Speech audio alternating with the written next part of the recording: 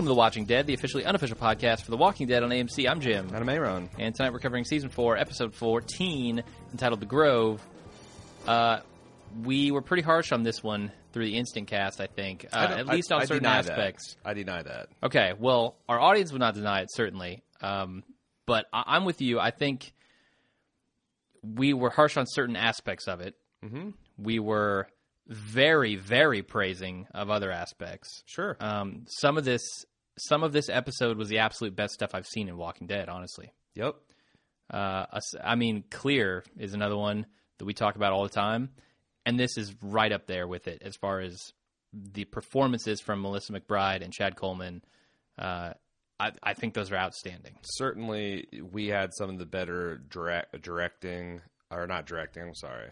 We had some of the better performances with those two. We also had about the best way you could tie this plot up into a neat little bow from Scott Gimple. Mm-hmm. You're going to have to go to the spoiler section to hear my detailed thoughts on this, because there's some of my issues with how this goes on. You might not be, might stem from, like I said on the Instant Cast, my preference for the way the comic book handled it. Mm-hmm. And I don't think they're ever going to revisit anything like this, but I'm not going to take a risk at someone bitching at me. So I'm going to throw that, my overall problem with the direction the storyline took in the spoiler section. Okay. But, honestly, I think it was fine. It was well written. Certainly the last third of the episode was gripping as hell. Mm-hmm. But I there's a lot of people that were praising aspects such as the performances of the little girls and the way they were reacting and writing, and I just can't get behind that, man. Yeah, it's I'm definitely with you there. The cast, the episode that Lori Grimes died, we were all primed for it. We had the Fiesta cast, and then when it came, and we got the burritos and sombreros and the music going, we were kind of bummed, because they wrote her a really good exit. Yeah, and she did a stellar job performing that part. And the human drama involved in a mother sacrificing herself to deliver her baby, and her son having to put her down to keep her from being a zombie, and Sarah Wayne Callies and Chandler Riggs' performance going for broke was really good. Oh, yeah.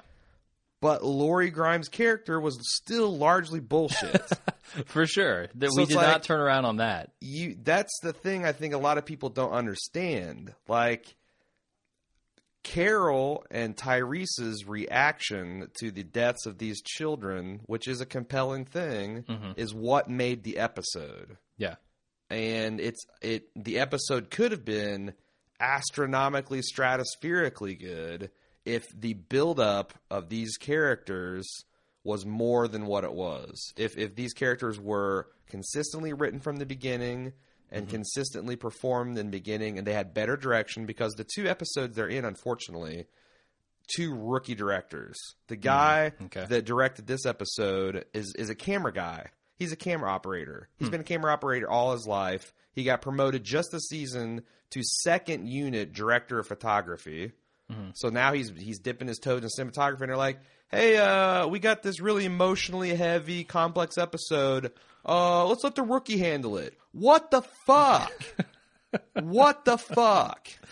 All right, maybe you're being a little harsh on the guy. But I didn't think the directing in particular was bad. I mean, it's not his fault. He didn't make that call. What do you mean? Like, if I was put in my work to do, like, I can't even give a good example. If they brought me into work to write a fucking operating system in Ruby, okay, I would do a shitty ass job because you don't have any of the tools. And people could say, "What fucking idiot wrote this program? It doesn't even work. It doesn't even try to work. It won't even compile." And they're right. Yeah. But it's not my fault. It's whatever project manager assigned me for that. Okay. So it should have been like Scott Gimple in there on this one. I don't know. I mean, this is a pivotal episode for sure. Right. And the fact that it worked as well as it did speaks a lot about the script and a lot about the other performances, and the fact that I think this Michael Stratizimus.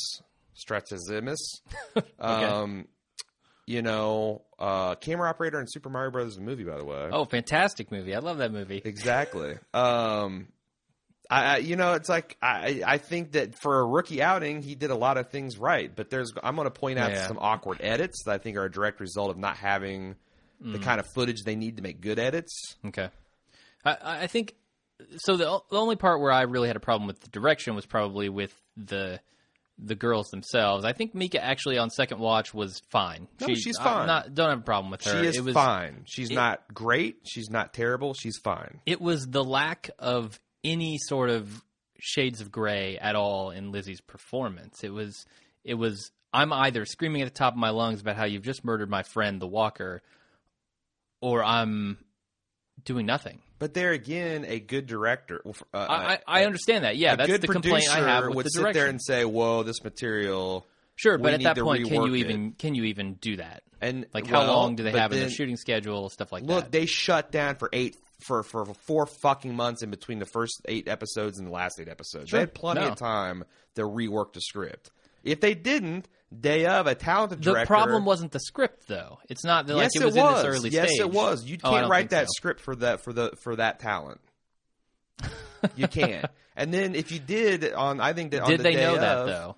Again, they haven't had anything like this for those girls to do yet. Well, if you're going to play devil's advocate, I mean, I'm just stating my opinion. The second thing is, I think that on the day of, when you see that this isn't working, you pull it back a little. Yeah. Don't go like screamo. Mm-hmm. Play more haunted. Play quieter. Look at I think the perfect example, which, by the way, Miss Sharbino is also in True Detective. They had a really difficult scene with a girl that was troubled with some very difficult material, and I'm trying desperately not to spoil. And this little girl, when it was time for her to perform, they played her just quiet, scared little girl. Mm-hmm. And then when they needed the heavy reaction of her crying, they pivoted behind her and showed her parents' reaction. Yeah. And their parents sold the shit out of the scene, which elevated her performance. There's a lot of tricks you can do to work your way around these problems. They just fucking threw her out there with no safety net, and that sucks. The other big, I want to get all of this negativity and problems out of the way right away, so we can get into the script and talk about what we liked. The only real other problem I had with this episode is, and people will try to defend this, but I don't think there is a character in Lizzie. I think she is just a psychotic, and that is not interesting in any way. Right. Which is a lot of the other, when we get to feedback, a lot of people are like, don't you guys understand she's mentally ill? No, yeah. No, we don't get why, though. Did the world break her? Did something happen to her in her past? We weren't shown any of that. Yeah. And if you want me to understand why she's crazy and maybe empathize with her a little bit, you got to give me some. And saying a character's crazy cannot wave away every problem that character has. It's just because that, it just, I feel like that statement should be enough. It's it's fully evident, full stop. Yeah. You cannot say, well, I didn't understand this thing about the performance. Well, the character's crazy. Mm-hmm. Well, her motivation in this scene seems to be a lot different than the other scene. Well, her character is crazy. Okay, well, her reaction here seemed a bit. Well, her character's crazy. You can say that about anything. Sure. Yeah. She could have fucking whipped out a communicator and beamed up to the Starship Enterprise, or gone. And it's like the character's crazy. Uh-huh. So it's like that was just in her head. She's crazy. Yeah. So I don't like that. Yeah, I don't like that blanket response, and it's waving away any problems that might be there with. But it sucks because I feel like we're already spending way too much time on the negativity, because the stuff in the episode that was good was really, really good. Oh, absolutely, yeah. And it's just a shame. And I get it. There's a lot of people that didn't have a problem with the performance. It's great. I'm glad.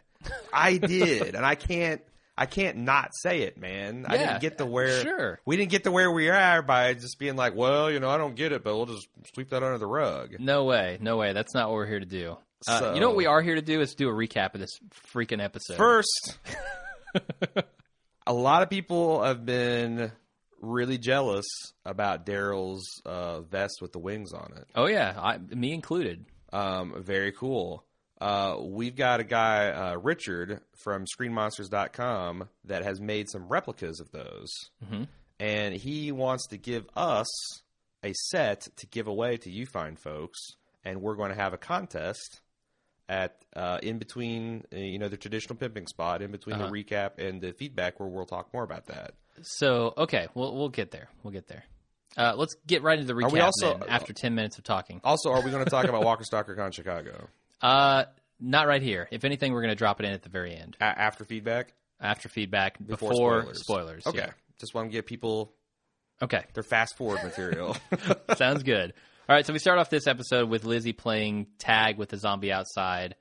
A great scene here. Very intense, very suspenseful, very creepy. With the music that's playing in the back and the boiling pot of water, you can just see that things are building to something and the bad. fact that it's, and the way they did it kind of slow-mo gave it a very dreamlike quality. Yeah. And you first think it's like, okay, this is kind of an idyllic setting and kind of down-homey, and then, oh, shit, a girl is running. Oh, shit, she's running from a zombie.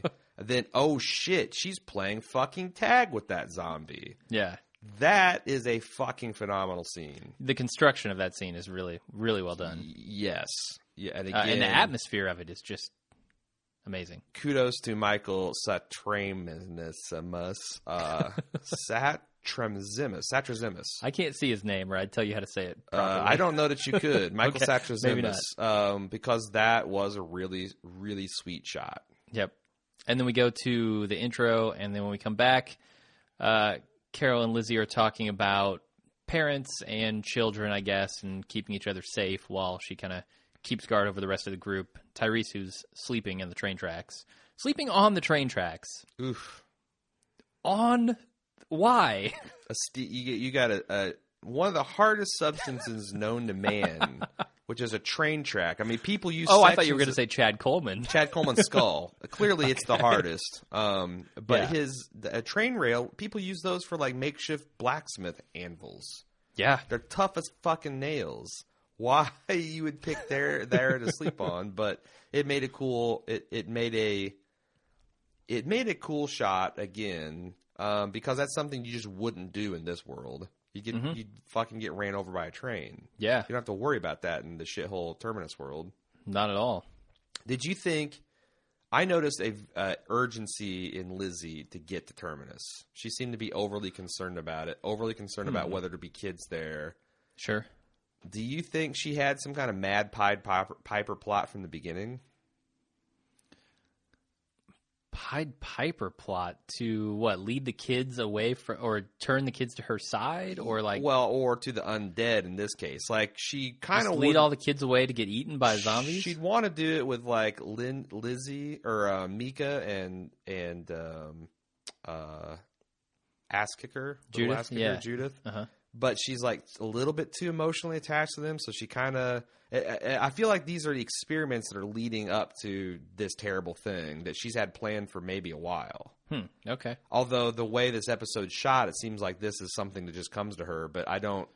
There's several scenes where she's weirdly insistent about. Well, we're not staying here, right? We're still going to Terminus, and wondering if there's little kids there.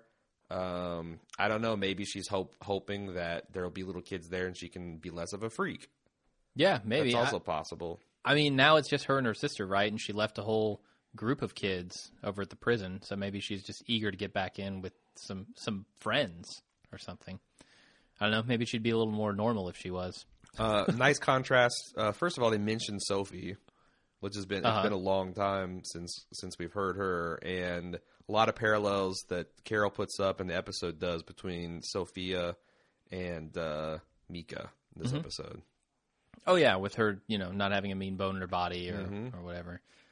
And that was what got Sophia killed in the first place. So, not looking good for Mika at the beginning of this episode. Yep. And then you can really see, like, the bond that has developed between Lizzie and Carol this episode throughout the season, because she gives her a hug before she goes to sleep, and they're talking very, honestly. And, Would you miss me when you kill me, ma'am? Yeah. So that's also, foreshadowing for what she has to do later. Then Tyrese. What'd you think about her calling Carol ma'am. I think it's the next best thing to mom. I think Really? she wanted to call her mom, but Carol had already put the squash on that last few episodes. It felt, to me, it's interesting you had that because I had the opposite reaction. I thought it was kind of cold. Huh. And I wasn't sure if it was supposed to be or not. Like, ma'am, Well, something you maybe would after call she squashed her on mom, she was like, oh, okay. I'll call you ma'am. That's true. But I mean in a cold way. Like she I backed get it. off No, completely I get from it. mom. And, It just made Carol seem more like a governess throughout this episode. And I thought that was a curious decision. But yeah, that's what she wanted to be back in the prison, right? I mean, she told her not to call me mom. I'm not your mom. I'm just trying to help you survive here. But was that But it doesn't seem like that's a was relationship that to they have protect now. Carol or protect the girls? I never really was sure about that. Probably to protect Carol, I think. Really? She may not want to get involved, yeah. Hmm. I mean, she certainly has some guilt, I think, over what happened with Sophia. Well, I still. wonder if she did that because she knew she was responsible for the deaths, and she knew that might blow up in her face, and she was not wanting these girls to, imprint on them as their mother, knowing that she had taken this big risk for the community. Uh-huh. But anyway, it just, I mean, they hugged and all that, but I just thought that every time I heard her say "ma'am," I was just like, All right, let's talk about Tyrese real quick because he's having a nightmare, obviously, and he wakes up and he's staring right at Carol as soon as he opens his eyes. It's the waking nightmare that everyone has. Oh my God, I'm on Walking Dead. Oh, God. Am I on the wire? No, shit, I'm not. So this is obviously foreshadowing the dreams that he later tells Carol about. This is one of the dreams that he's having about Karen, and we'll talk a little bit more about that when we get there. So then we see Carol using tree sap to treat Tyrese's wounds. And Not sure about the medical efficacy of that, but okay. We'll let Dr. Carol medicine woman do her thing.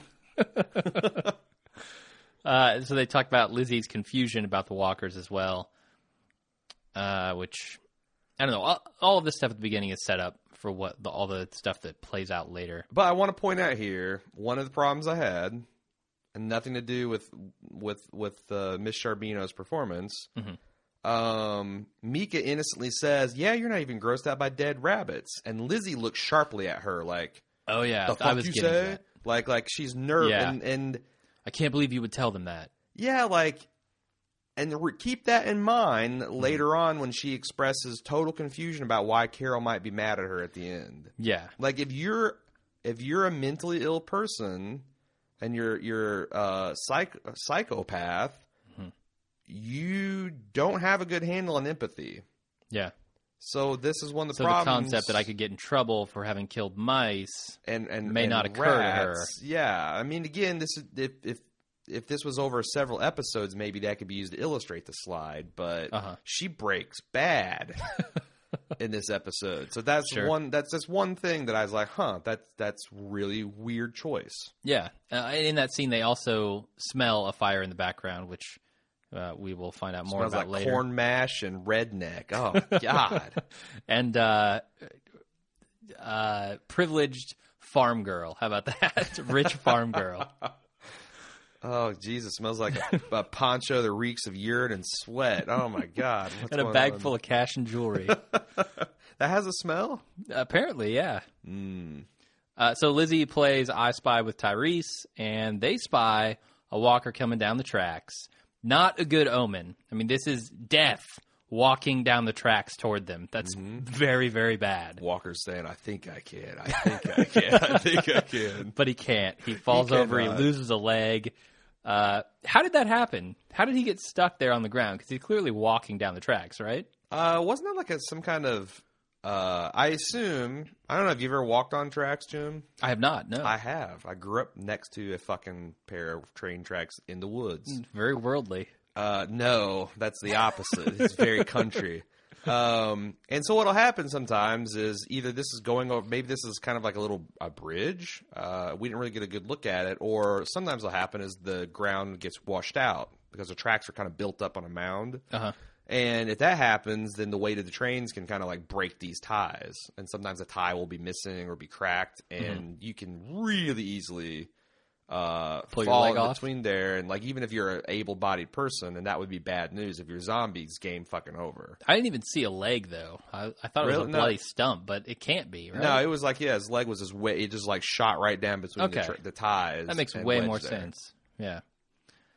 I really like the music in this. This has kind of become a signature for me in The Walking Dead. Is this like this blown out kind of warbly sound that kind of builds behind like violins or something? I was going to say that I think Bear McCreary has really found the voice for this in the last two seasons, because he hit these notes, and also at the end he hit the solitary piano notes of sadness. Yeah. That really added a lot to the scene where Carol had to put. Well, I mean, we're going to talk later about the connections between episodes. That was just the sound of Beth playing piano. Right. Just kidding. There was also a line here. That smoke was actually all the candles she lit at that fucking house. That was before the moonshine fire. There's a line that Lizzie says when Tyrese is about to, put a cap in this walker. She says, sometimes we have to kill them, sometimes we don't. So how does that jive with the idea that Lizzie is insane and Lizzie likes these walkers a lot? Well, we'll put it that way. I mean, she clearly knows that they're dangerous, right? Right.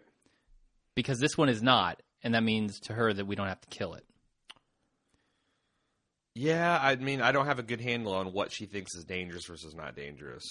Okay. Because she clearly thought like the walker coming at that she was trying to lure away from Glenn was not dangerous until it was, and she started screaming. Mm-hmm. She didn't think that the walker playing tag with her was dangerous at all, to the point that she would stop and turn her back to it. Yeah. That's very questionable. I don't understand what her judgment is there. But also, why does she think it's not dangerous? Because she was very close to just letting herself be bit by one. I mean, what is she afraid of? She kills her sister to turn her into a walker. Is she really afraid of these things? Yeah, that's interesting. Why wouldn't she want a walker to be walking around to kill potentially other people if she's okay with becoming a walker herself? But she's not really okay with becoming a walker herself, because she never does it. Yeah. She tempts it. She says, maybe I should become a walker, or maybe I should just let it... Again, I should think change. that it would be interesting to have a child see the walkers as something constant and dependable and strong.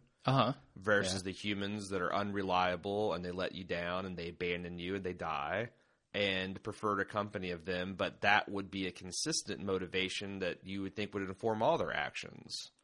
Here it's like they want their cake and eat it too. They want, to preserve the illusion that this young lady is normal for as long as possible, to get the emotional haymaker on Carol. Yeah. But also have her be weird and crazy and creepy.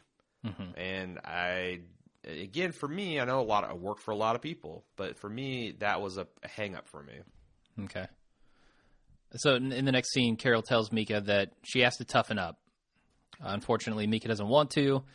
And just as Carol is about to make a good point to her, they stumble upon a house, which Mika takes as proof of her point that everything is going to work out exactly how it's supposed to.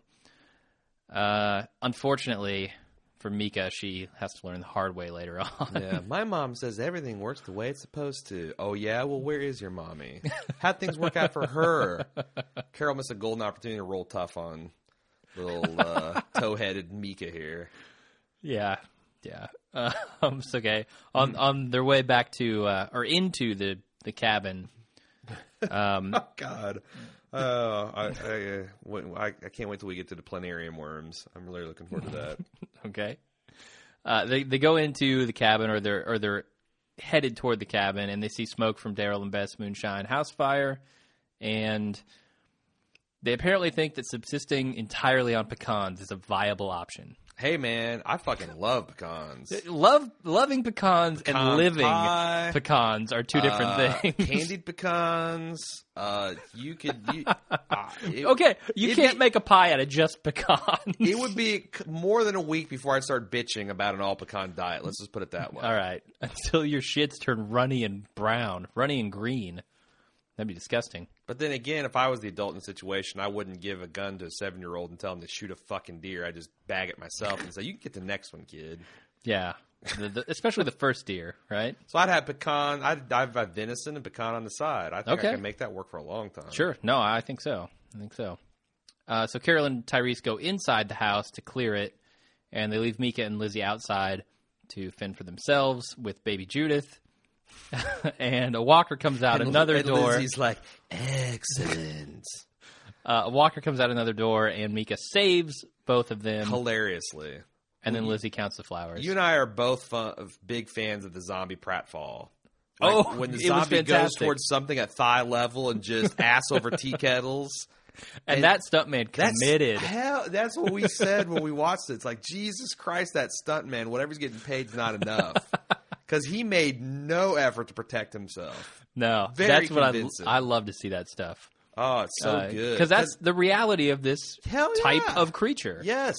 They don't give a shit about pain. They're going to break their neck if they have to get to you. They're like the honey badger.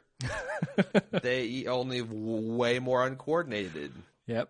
You don't know that. Maybe the honey badger is very uncoordinated. Probably. I know the honey badger gets bit by a snake and venomous snake and just goes to sleep for a while and then wakes up, goes into a coma, wakes up and finishes killing the snake. I think that's a zombie for you. So this is probably the first instance, I think, of the acting letting me down in this scene specifically. I think everything up until now was adequate or above.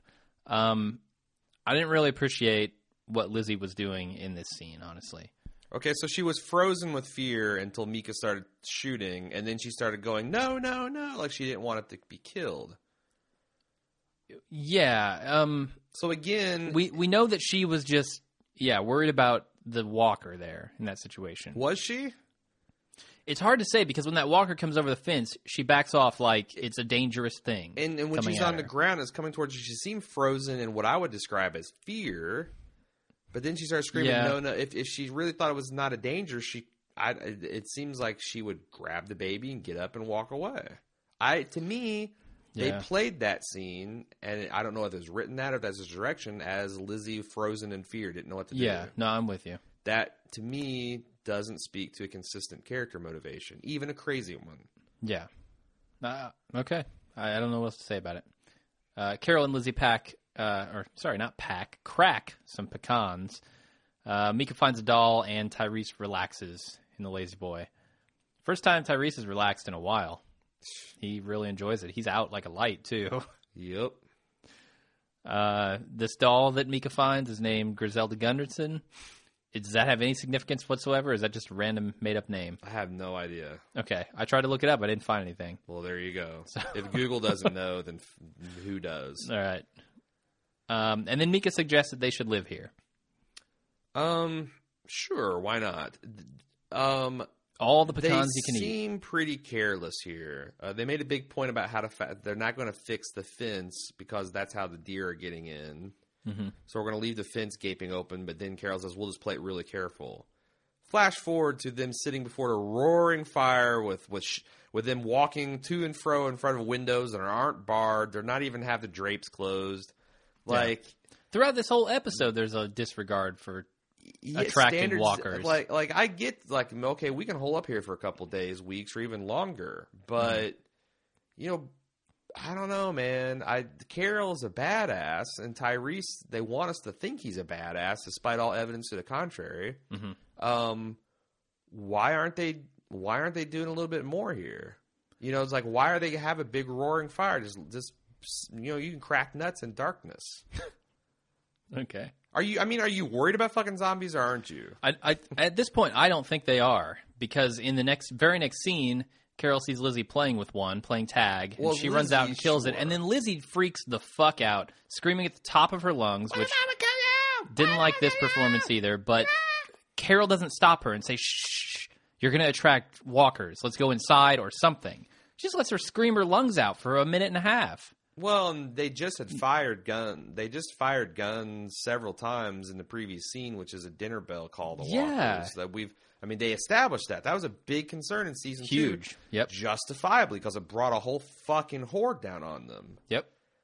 And now they seem to have lost that care. There is no care for they noise don't of any know that kind. there's over 10,000 CGI generated walkers, a stone's throw away from them. But still, they have this.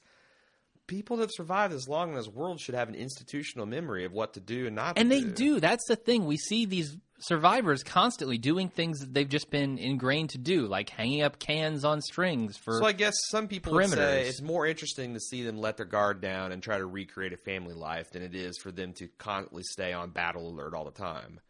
I don't know that that's true. There might even be a balance you could reach where they want to settle down. They want to let go of it, but the last 2 years have forced them into not being able to. Yeah, I don't know. All right. Well, let's move on. We can talk about that all day, I'm sure.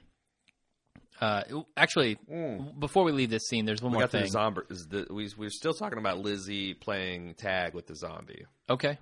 Sure. You want to say something else? I thought that the performance here that Melissa McBride gave was really sublime, and that you can see that Carol doesn't want to believe she's dangerous. Like, she looks really hard at Lizzie. Yes, I was going to. And then she shakes her head like, no, like, or she just doesn't know what to do about it. Maybe, but I thought it was clear. Like, there's the idea is like this person needs to be. I have to do something about her, and then like she had this. I don't know, man. I maybe I'm putting too much on the performance, but I saw this clear, like, dawning horror, and then the solution, and then, like, shaking her head, no, I can't do that. Okay. And this would make sense with what later Carol says about how I should have seen it coming, I did see it coming, but I didn't do anything about it, and the guilt that she feels. That's what I got, and granted it was a second viewing, but I was really looking at her performance, and she was just on fucking fire this episode. Oh, yeah. So then Carol takes Mika hunting. They spot a deer, but Mika can't shoot it. And it's okay, though. It's okay. They have peaches. Plus, I hate to tell you, and that is all you get, Mika. That is all you get. Peach pecan. Pecan to peaches. I hate to tell you, Mika, you wouldn't hit shit holding the gun like you were. So you could fire it away, but... yeah, that's... Here again, I think Mika's a little bit much because she's going about like, I love science class. I know the difference between black smoke and white smoke. White smoke's what you get when they pick a pope. But then... when they burn the old pope. What? But then when you get to the, like, she's like, I can't even kill a planera or whatever the hell. You know what these are, like, almost microscopic creatures.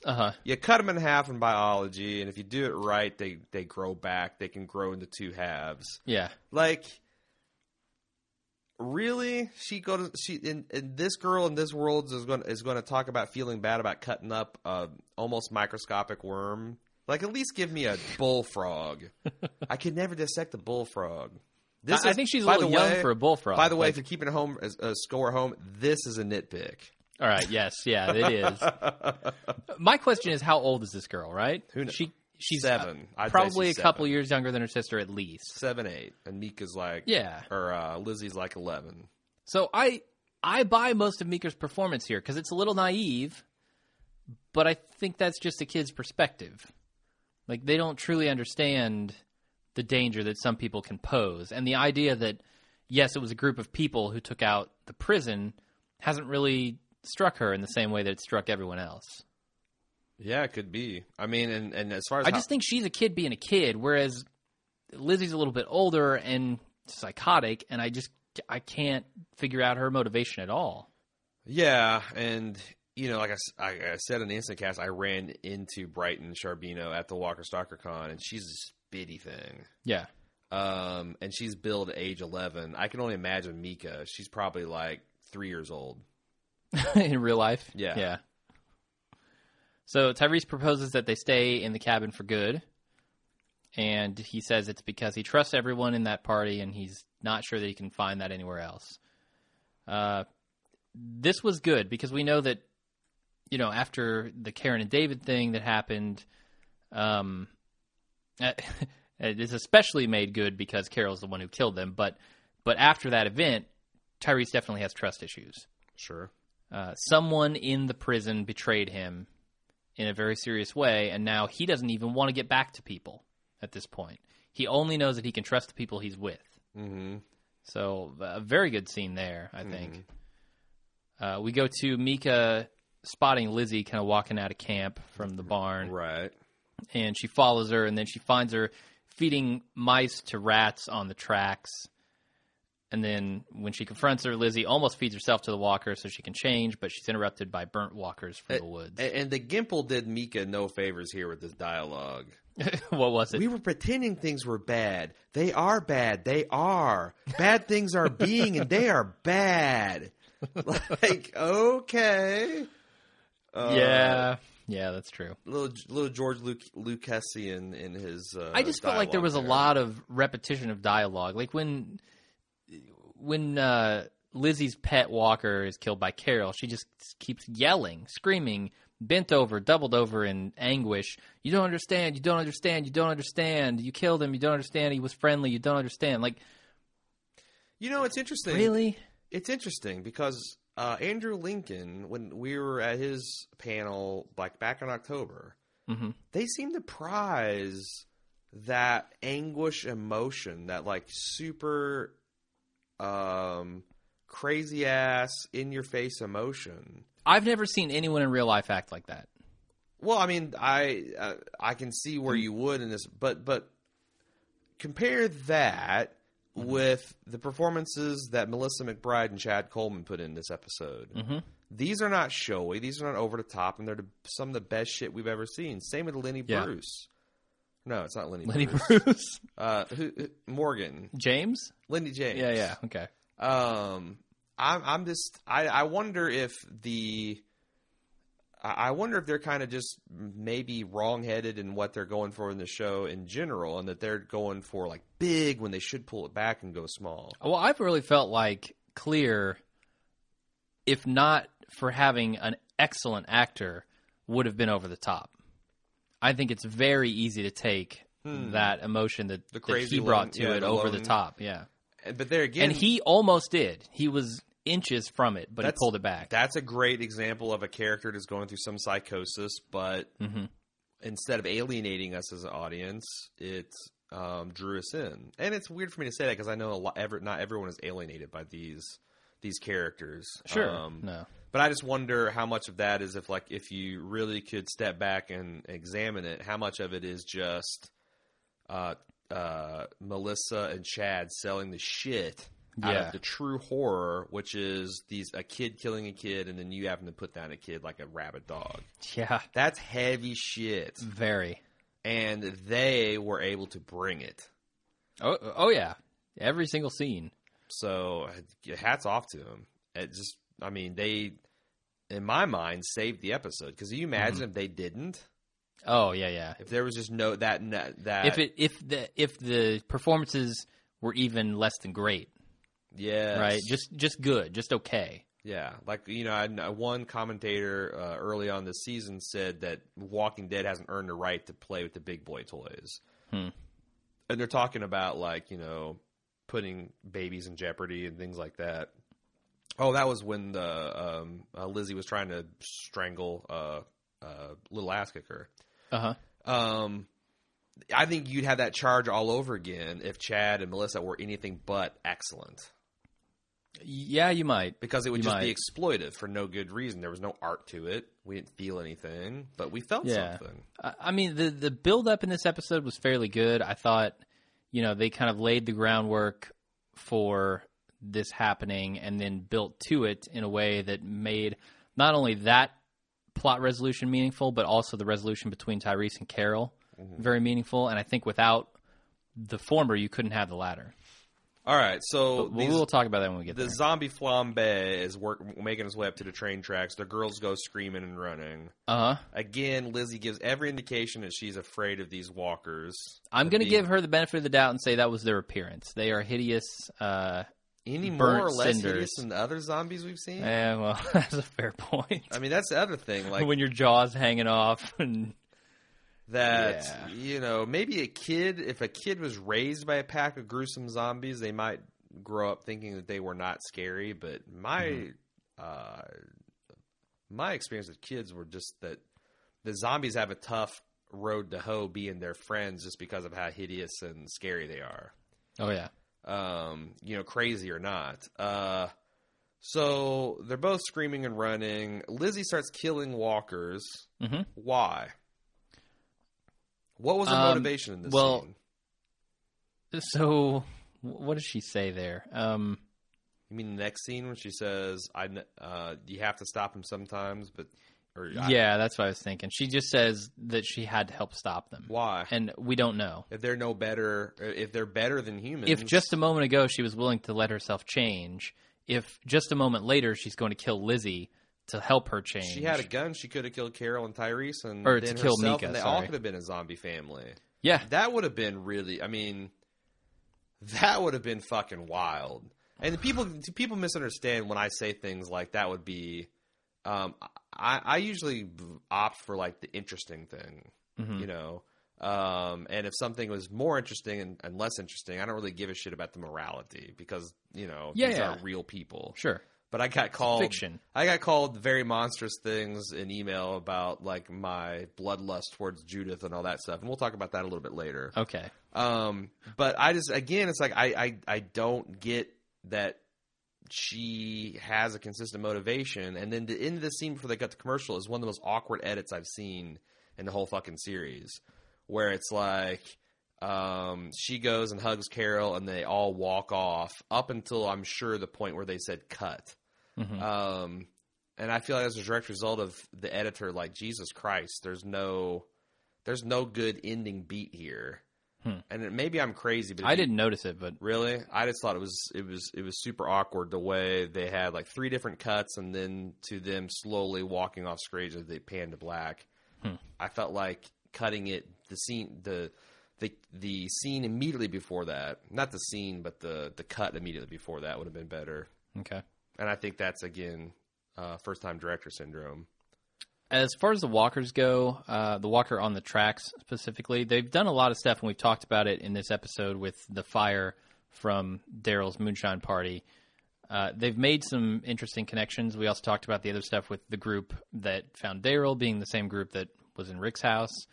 So there's another connection here that's really interesting, or that's made that's very much more subtle than a giant plume of smoke in the sky. And that is the walker on the tracks is actually the same walker that Bob was hearing last episode when he couldn't sleep and was talking to Sasha. And we know that because, so in that episode, you can hear like the sounds that the walker is making, and I guess they use those same sound effects for this walker. So I guess they had just filmed this episode and went back and put the sound effect into that old episode because you never saw that walker. Right. And Bob specifically mentions it sounds like he's stuck on something. Which is kind of a cool connection. Cool. Yeah. I like that. And way more subtle than a giant plume of smoke. Sure. So, very cool there. It's another way that ties the fact the whole point I think they're making is these are all happening simultaneously. Exactly. Yeah. And again, or very close in time. It's worked at various levels, but I gotta respect the fact that they've kept these groups separate. Mm-hmm. That's a very interesting choice and a pretty brave choice in the writer's room. Something I think is going to serve them well in seasons to come if they can keep true to it. But yeah, that was I don't know. I liked it. All right, I did too. Yeah, and apparently Ryan Thomas liked it as well because he's the guy who sent us in the email that detailed that. Although it was on Reddit, so I would have read it this afternoon anyway. Other things, but thank you, Ryan. Let's go ahead and talk about the other things you talked about too. Okay. Like the fact that, because we had a question about, like, Michonne was shown pretty prominently seeing different paintings in the house that her and Carl were clearing. And what did she see? She saw flowers, bunnies, a blonde girl covered in blood.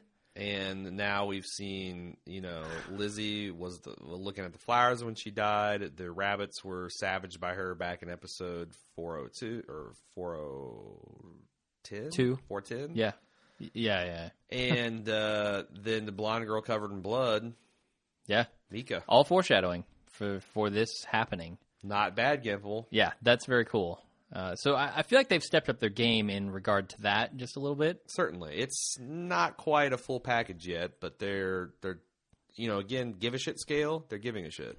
Yeah, and they are excising a lot of the Glenn Mazzara plot that we hated so much from the last few seasons. I think that's a fairly important thing for them to do moving forward. So Tyrese and, we go back to Carol, Mika, and Lizzie talking about kind of what it means to live in this new world. Carol here is talking about a very different thing than Lizzie is talking about, and they are both talking about a very different thing than Mika is talking about. Yeah. And this reminded me, it was very reminiscent of the scene from the last half season where the governor is talking to Rick, and they're both talking about the same events. They're just talking slightly differently about them, and the people that they're talking around have a different idea from the idea that Rick and the governor have. Sure. You want to say anything else about that? Nope. Okay, let's move on. When Carol agrees to stay in the cabin, Tyrese tells her about his dreams. This is a fantastic scene. I dream about Karen. Not a very good Tyrese. Swinging a whiff. We find out that Tyrese isn't ready to be around other people, which we kind of had already mentioned before. Oh, Christ. McBride's acting here. Yeah. When she's got her back turned to Tyrese, and he is just twisting a knife in her gut. Yeah. And then the way, that's just, as a person who's not an actor myself, it's amazing that she can get that quality where her, breath is catching when she's trying to reframe. It was like, well, maybe they're not haunting us. Because Tyrese is saying, are we doomed to be haunted by the living? Uh-huh. She says, well, maybe they're not haunting us. Maybe they're teaching us. Maybe they're showing us, they're giving us the kind of courage we need when we do the terrible things that we have to do. Yeah, that's fascinating. The idea that the monsters are now helping them survive.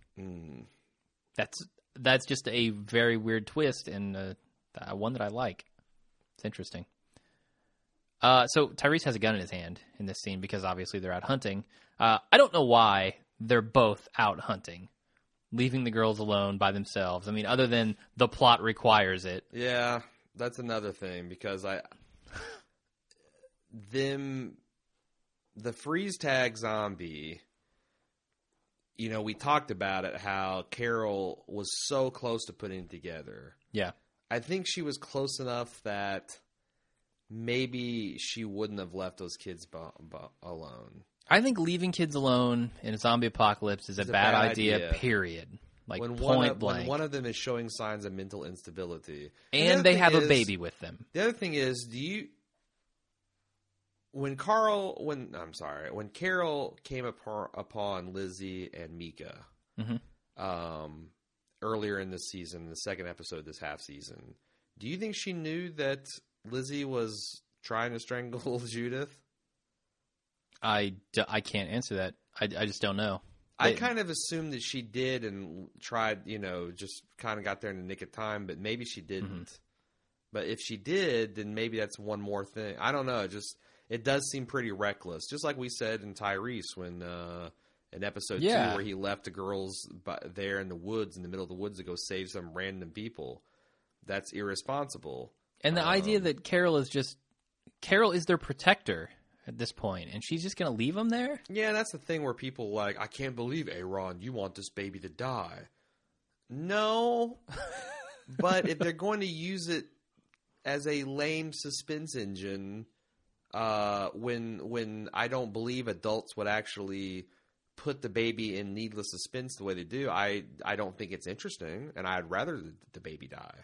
Okay. I'd rather a fictional baby die than bore me with this bullshit there. If that makes me a monster, then I guess I'm a monster. Maybe Lizzie will stick up in my defense one day. Maybe. He's not bad. He's just different. You can see he just wants to be my friend. Don't kill Aaron.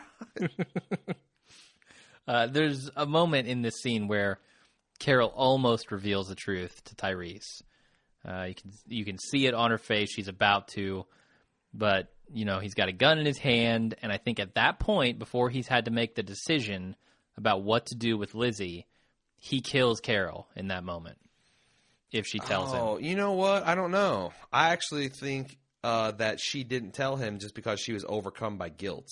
because he was basically, I think it's both. Yeah. he was basically in an honest, unguarded moment telling her that she has done everything what she believes, but it still makes her feel guilty. I just think she couldn't, because it'd be, if she said, well, funny you say that, and just turned around, I just don't feel like the time was right. And I agree with that, yes. And but Carol, I think if she had, she's done for. The thing is, Carol's moral strength is shown later on. Well, you know what? I'll save it for then. Okay. Let's move on. Carol and Tyrese arrive back at the cabin to find that Lizzie has killed Mika, and Carol gets everyone inside and then puts Mika down before she can turn. Broke her promise to Lizzie. Yeah, but the real crime was that joke she told about the beer nuts versus deer nuts. Oh, it's true. Yeah. Like, that's not ethical. Especially not coming from an asshole like Ed. And holy shit, Lizzie saying, I was just about to change Judith, and then Carol's like, but she can't even walk yet. And then her be like, again, if they'd done a better job of being consistent with her character, that would have been even more freaky than it was. Mm-hmm. Yeah, no, that was creepy. Back inside, Tyrese tells Carol about all the animals that Lizzie's been killing. So that stuff's put to bed. Two together about all this stuff. And here is Carol's moral strength, because she could easily just pin this death on Lizzie and never would have risked confrontation with Tyrese, because he was ready to do it. And Tyrese wasn't going to go off and kill her, obviously. Tyrese is very disturbed, but he's, rightfully so sympathetic about this child. Yeah, he basically wants to have Carol take her, or for him to take her and just kind of leave, separate the kids at that point, the baby and Lizzie. And there again, I think Melissa did a really great job in this acting scene, because you can see as she goes through the motions of trying to consider, well, maybe I'll just take her. But it's not just Judith she's a threat to. If I close my eyes in front of this girl, she could decide she wants to, change me. Yeah. There's it's the ultimate, like the old man in the boat scenario, where he's trying to get grain. He's trying to get a chicken, a bag of grain, and a wolf across the river. And she's doing the mental math, and she's realizing there's no combination this will work. And she fucking did that with the power of acting in the space of 30 seconds and a little bit of dialogue. It's just really amazing. I agree. There is one solution that might have worked, and it's a solution we've seen before. Why doesn't she banish Lizzie? Right? What? Yeah, banish Lizzie. Don't kill her, just leave her. That's exactly what Rick did with her. Why not? I do. Are you being serious? I'm totally serious. Too drunk to know whether you're totally, completely serious. No. That's cruel. Oh, crueler than killing her. Yes. Oh, okay. All right. Well, I can't argue that. Because she died not afraid and in no pain, whereas her dumbass in this world would have died screaming. Yeah, probably so. And that's if she's found by a fucking zombie. If she's found by some of those fucks that Daryl's with now, it could be a hell of a lot worse. Oh, yeah. So, no, you don't banish an 11-year-old, Jim. All right, Rick might. So Carol takes Lizzie out to the field and kills her. You didn't go before the council for approval of killing your sister, Lizzie. I can no longer trust you. What if they get back up at Terminus together, all of them, and Rick finds out that she killed Lizzie and he banishes her again? You are on double secret banishment, Carol. If you come back again. So Carol takes Lizzie out to the field and kills her. This is the best scene in the episode, in my opinion. Followed very closely by Tyrese's dream scene. I like that there's no hesitation on Carol's part here. You could easily see her, raising the gun and going, do I really want to do this? Is this the right thing? But Carol knows already it's the right thing. And Carol's had to do this tough thing before. And so she pulls up the gun, she cocks it, and she fires. A little too of mice and men for you? No, I enjoy when they get literary on it. Why not? Yeah. I mean, everything is an homage to something. And I can see this actually happening, you know. Yeah, I'm not going to bum myself out. If you want her to die not scared, right, this is a good way to do it. Right. I mean, she's already prone to looking at flowers. Yeah. So why not? And we know those calm her. Then we go back in to the house for another phenomenal scene where Carol tells Tyrese that she killed Karen and David and tells him why. Wow. Yeah. This is where I felt like Chad Coleman really shone in this episode, because before this, yeah, he was good, but he was kind of taking a back seat to Melissa McBride, but this is his scene. He was fucking intense, man. Yeah. I don't know that this is true, but I got several emails, and I think I threaded on Reddit, whereas the puzzle that they were working was a puzzle of the actress that played Sophia. Yeah, I think that was said on Talking Dead. Oh, okay. So I think it's true, yeah. Nice touch. Mm-hmm. Nothing like earth shattering or brilliant, but it was a nice homage. Yeah, definitely. And as I was saying before, I think, before killing Lizzie and before understanding how dangerous Lizzie was, and having to make that decision himself, I think Tyrese would have killed Carol when handed this gun. I liked Carol basically sliding the gun and letting go before she told the story, because that was her putting her life in Tyrese's hands. Yeah, and I think she saw the pain that it caused her to have to do this deed. And Tyrese says as much. He says that he understands that Carol felt their deaths. And it wasn't something she just did calculating and coldly. Yeah, he knows how much those girls meant to her, mm-hmm. and he saw that she did this for the greater good. And I think that it's almost like at this point for him irrelevant whether the facts of the matter were correct or not. But he's just basically like, I respect the fact that you do what you need to do to protect people. Yeah. And I might not agree with you and Karen and David, but the same person that killed Lizzie killed Karen and David. And it seemed like it was important for him to know whether they were afraid or whether they were in any pain, and that he saw kind of how relatively merciful that Carol did it with Lizzie. Mm-hmm. So, yeah. And better that Carol killed them than Lizzie killed them, because she let him turn. Well, sure. Although that's, I don't know how much that's actually a thing. What do you mean? Because being turned into a zombie, a fate worse than death, it doesn't seem like there's... I think you could make that case, sure. But I think it's like the same it's the same impulse that makes people be squeamish about being an organ donor or donating their bodies to science. Yeah, or worrying about some physiological, psychological thing where there's part of you trapped inside this rotting hulk of meat. I don't see there's any evidence of that. No, I'm with you. I don't think so. It's more of a courtesy thing than it is a real thing. It's like, what do you want to be done with your body after you die? Yeah, well, exactly. You're not going to care, but some people, there's still people who think about it while they're alive. This is a metaphysical question more than, because sometimes I wonder if there is something to the whole, Poindexter's research about recognition in zombies' eyes and sure. what, Yeah, and I mean that goes all the way back to Dawn of the Dead with Bub. I mean that's.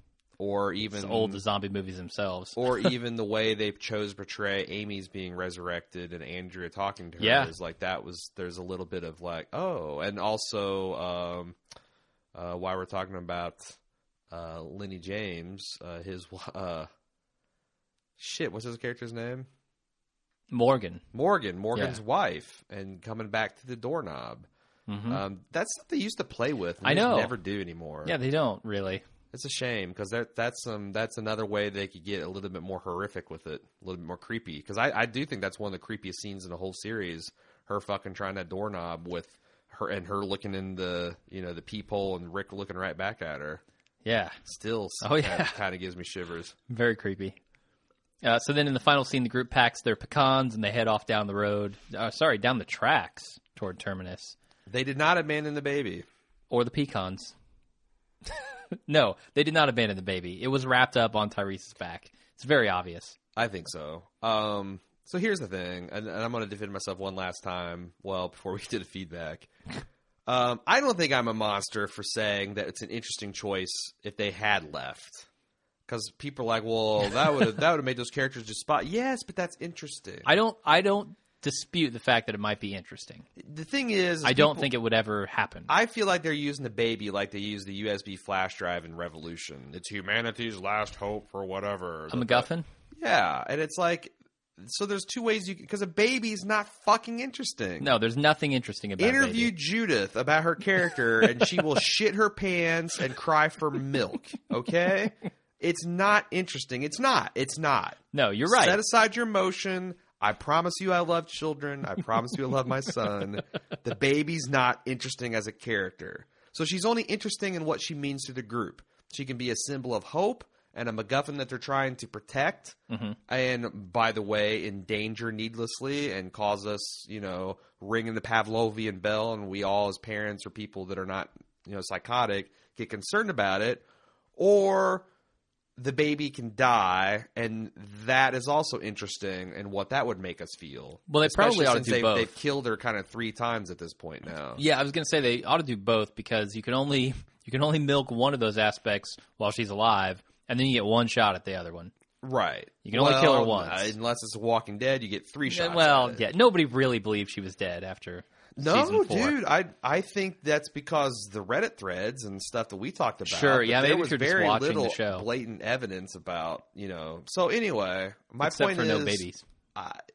You got to say which is more interesting. Would you rather see, especially in a zombie apocalypse, would you rather see a screaming zombie magnet continually put in danger over and over again to manipulate us, or would you rather just this be done with? Sure. On second thought, I do sound like a monster. You're a monster. Convene the Hague Committee. Prepare the gallows. So my I guess final question for this episode here: are Carol and Tyrese leaving for probably the same reason that the previous group at the cabin did? I mean, they show a close up of this grave with these baby booties on them. Bronze baby booties. A couple of times. So we know that, and it's a small grave. We know there's probably a child in there. It feels to me like something bad has happened here before, and Carol and Tyrese couldn't live with what had happened there. They couldn't stay. Do you think that's something that happened in the past as well? Obviously not the same thing, but just something bad happened with this child, obviously. Totally interesting. However, there was an occupant in the house. I wonder. That's true. Yeah. If that is the original occupant, and he had buried his wife and older children and youngest child, and then died some other way. I mean, yeah, no, that's a good point. Certainly, something bad happened there. Oh yeah, because there was no one there, so except for a walker. All right, that's it. I don't have a zombie kill of the week this time. I mean, I assume it's one of the ash-headed zombies. Sure. How about the one? I mean, those were really cool. The head gets destroyed. I mean, the one that falls on the ground and you see its head. That's the House of the Dead homage. Mm-hmm. And we all know who Idiot Survivor of the Week is this time. Can you give it to Lizzie? She didn't survive. But at the time that she was an idiot, she was a survivor. All right, I would nominate Carol for missing all the obvious signs of insanity. Okay, if we decide we couldn't give it to Lizzie. Okay. All right. And that's it for the recap. Why don't we do some pimping and then get to some feedback? Okay, so let's talk about this contest. Okay. We met a really cool dude, Richard, who's a fan of the show. Yep. And he and his wife are living the dream. They've started, and it's been a successful screen printing business. And he is now branching off, and he's wanting to do some art things, especially involving sci-fi and horror. And he's doing a lot of these really kind of Andy Warhol-esque prints involving like classic movie monsters. And he had a really cool print at the con that he sold out of, unfortunately, or we'd have snagged it, called Double Solo. Yeah. Where he did like a 2-chromatic shift of Han Solo, and it was very, very cool.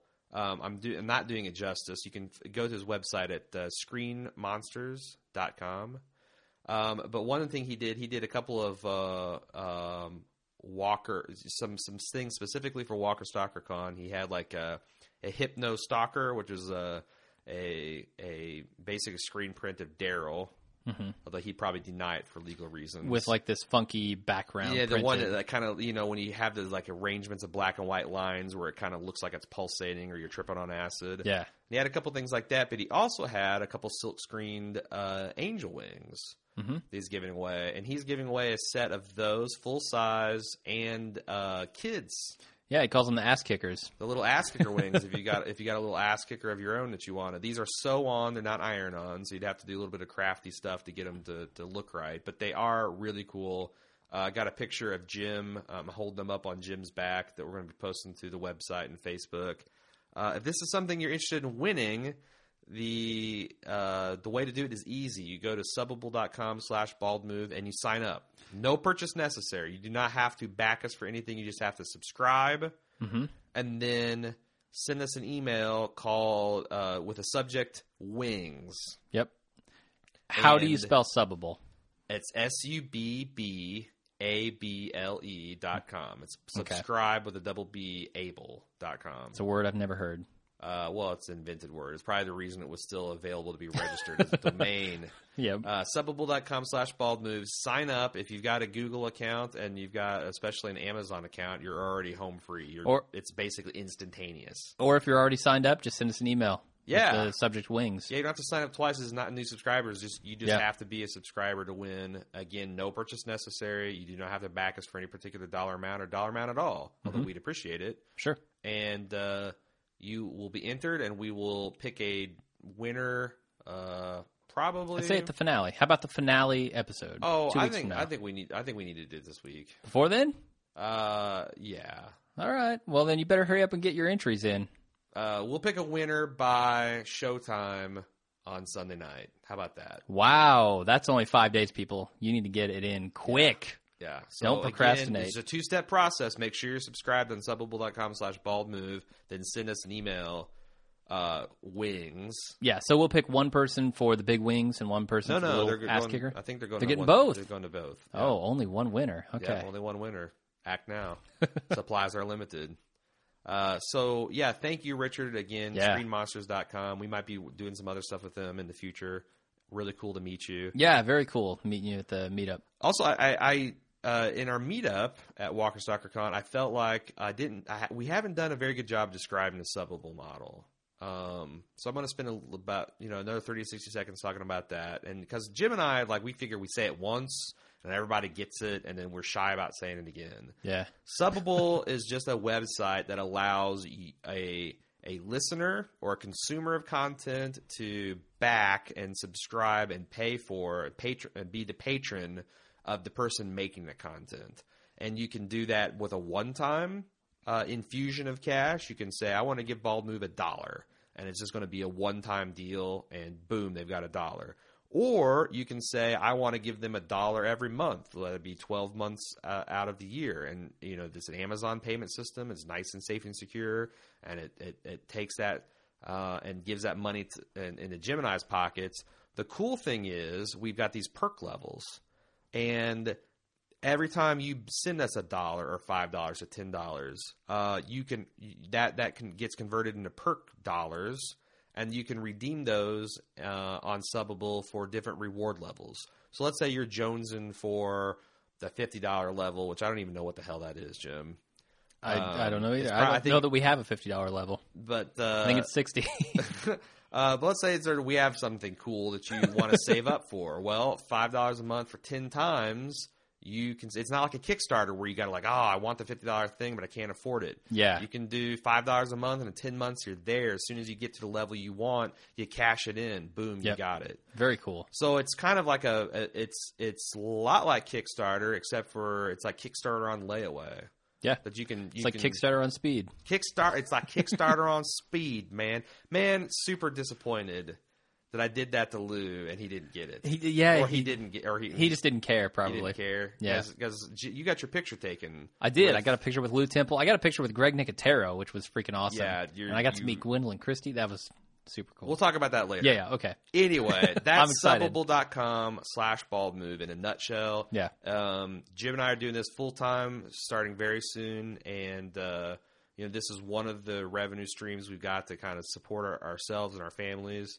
And if you would be so generous to sign up, again, it costs nothing to sign up. But if you want to kick in a little extra, we greatly appreciate it. It's what really is going to enable us to turn on the Bald Move spigot to full maximum flow here this year. For sure. We are, of course, part of the Bald Move Network. You can find all of our content at baldmove.com, all of our television stuff, but also our affiliates, the Personal Arrogance crew out of Seattle. This year, they're talking about Flappy Bird Postmortem. Did you get to play Flappy Bird? I didn't, no. You poor bastard. You never will now. You just have to satisfy yourself to 12 clones. It's in the App Store now. That is okay. I can live my life having never played Flappy Birds. They do a Ghostbusters 3 treatment. They have science news, talk about the Steam Revolution. The Because Show and Up Yours Downstairs are both on hiatus this week. They've taken a week off. Especially Up Yours Downstairs just finished up with full season of Downton Abbey. It was another crazy season. They're coming back next week with a season recap. So if you want to get some feedback into them or sort through your feelings about that, check them out. Always appreciate your ratings, reviews on iTunes, especially after a week like this when we're sure that they got beating, a fucking beating behind the woodshed. Whoa. It's the single biggest thing you can do to drive traffic to our cast. And honestly, 1 stars probably help as much as 5 stars because it's all about the recency and the heat being generated by these crazy-ass reviews. That's my theory anyway. All right. Finally, Amazon affiliate link always works, amazon.baldmove.com. Anything you buy on Amazon, if you're buying shit anyway, use that link and we get a cut of the profits. It's really great. And sounds good. Yeah. All right, let's hit some feedback, man. Feedback. Keith B. on Facebook says, we would have bought into the idea of a girl like Carol's daughter, a poor child with a physically abusive redneck father and a weak-willed mother becoming as psychologically twisted as Lizzie. We would have related to Carol's daughter's rejection of the living, her role models, and her acceptance of the undead. Her craziness would have made sense to us. Who could have made sense of Lizzie's craziness? Lizzie's parents didn't give her any cause to distrust or reject the living. There was no mention of Lizzie torturing animals before the zombie apocalypse. It's not enough that the trauma of the apocalypse changed her from everything nice to everything knife. We would have found her character a lot more compelling if we could have imagined her going over the edge in a world where the apocalypse didn't happen. I completely agree. The thing is, like, not that none of that happened, but that we were just never shown it. It's a matter of, was she torturing animals before the zombie apocalypse? Did the zombie apocalypse break her? Was she a normal girl before? We need a flashback. We need some sort of something to tell us who she was before she went crazy. Right. And we got none of it. And we got some more of that. Would you think if they were able to keep Sophie going, if they didn't just use her as a kind of meaningless go nowhere plot device for all of season 2? Which turned out to be awesome at the very end, but yeah. Coming out of that barn was pretty freaking rad. But what if she had lived and steadily over the last 3 seasons kind of come unhinged? Well, that's perfect. Then we see a backstory for this character. Then we see it in action. We don't know anything about Lizzie's psychosis except that she is crazy. Yeah, and it would get the writers a lot more. Of course, we had 3 showrunners since then, so God, that might have been a disaster too. Jason A. says, burn walkers aren't an anomaly. It's not something this episode introduced. The governor's pile of burned walkers at the bottom of the screaming pits were still moving, if you'll recall. Mm-hmm. It's not that this is a set piece that breaks canon. What broke canon is episode 1 of season 2. Those zombies are the exception, has no reasonable explanation except that Darabont wanted a cool set piece. I'm with you, but how do I reconcile those two things? Yeah. They've both been shown to me on screen. I got a way. All right. Alcohol fires just aren't that hot. No. They don't have the heat necessary to cook a brain. The trouble is when she shoots the head off that zombie, its brain is ash. Like, you can clearly see it is just a smoldering cinder of a brain. All right. That is some bullshit. Tyler S. says, he's applying for a role of poet laureate here. Okay. Well, what's he got? There once was a crazed little lass who liked to chase walkers through the grass. Too bad the bite missed her because she killed her sister, and now they're both plant biomass. Oh, that last line is a stretch, but I like it.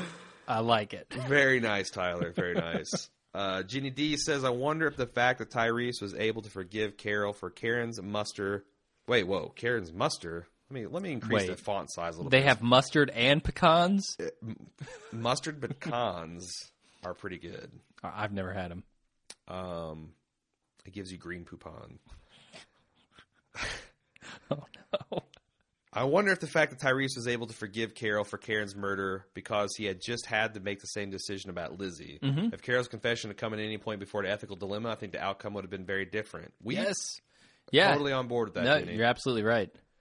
Ryan M. says, I wondered if you'd ever compiled a list of the best acting performances moments on the show's history. The show hasn't been blessed with the strongest actors. It's a little embarrassing, really, that every other cable show has an actor headlining a new movie.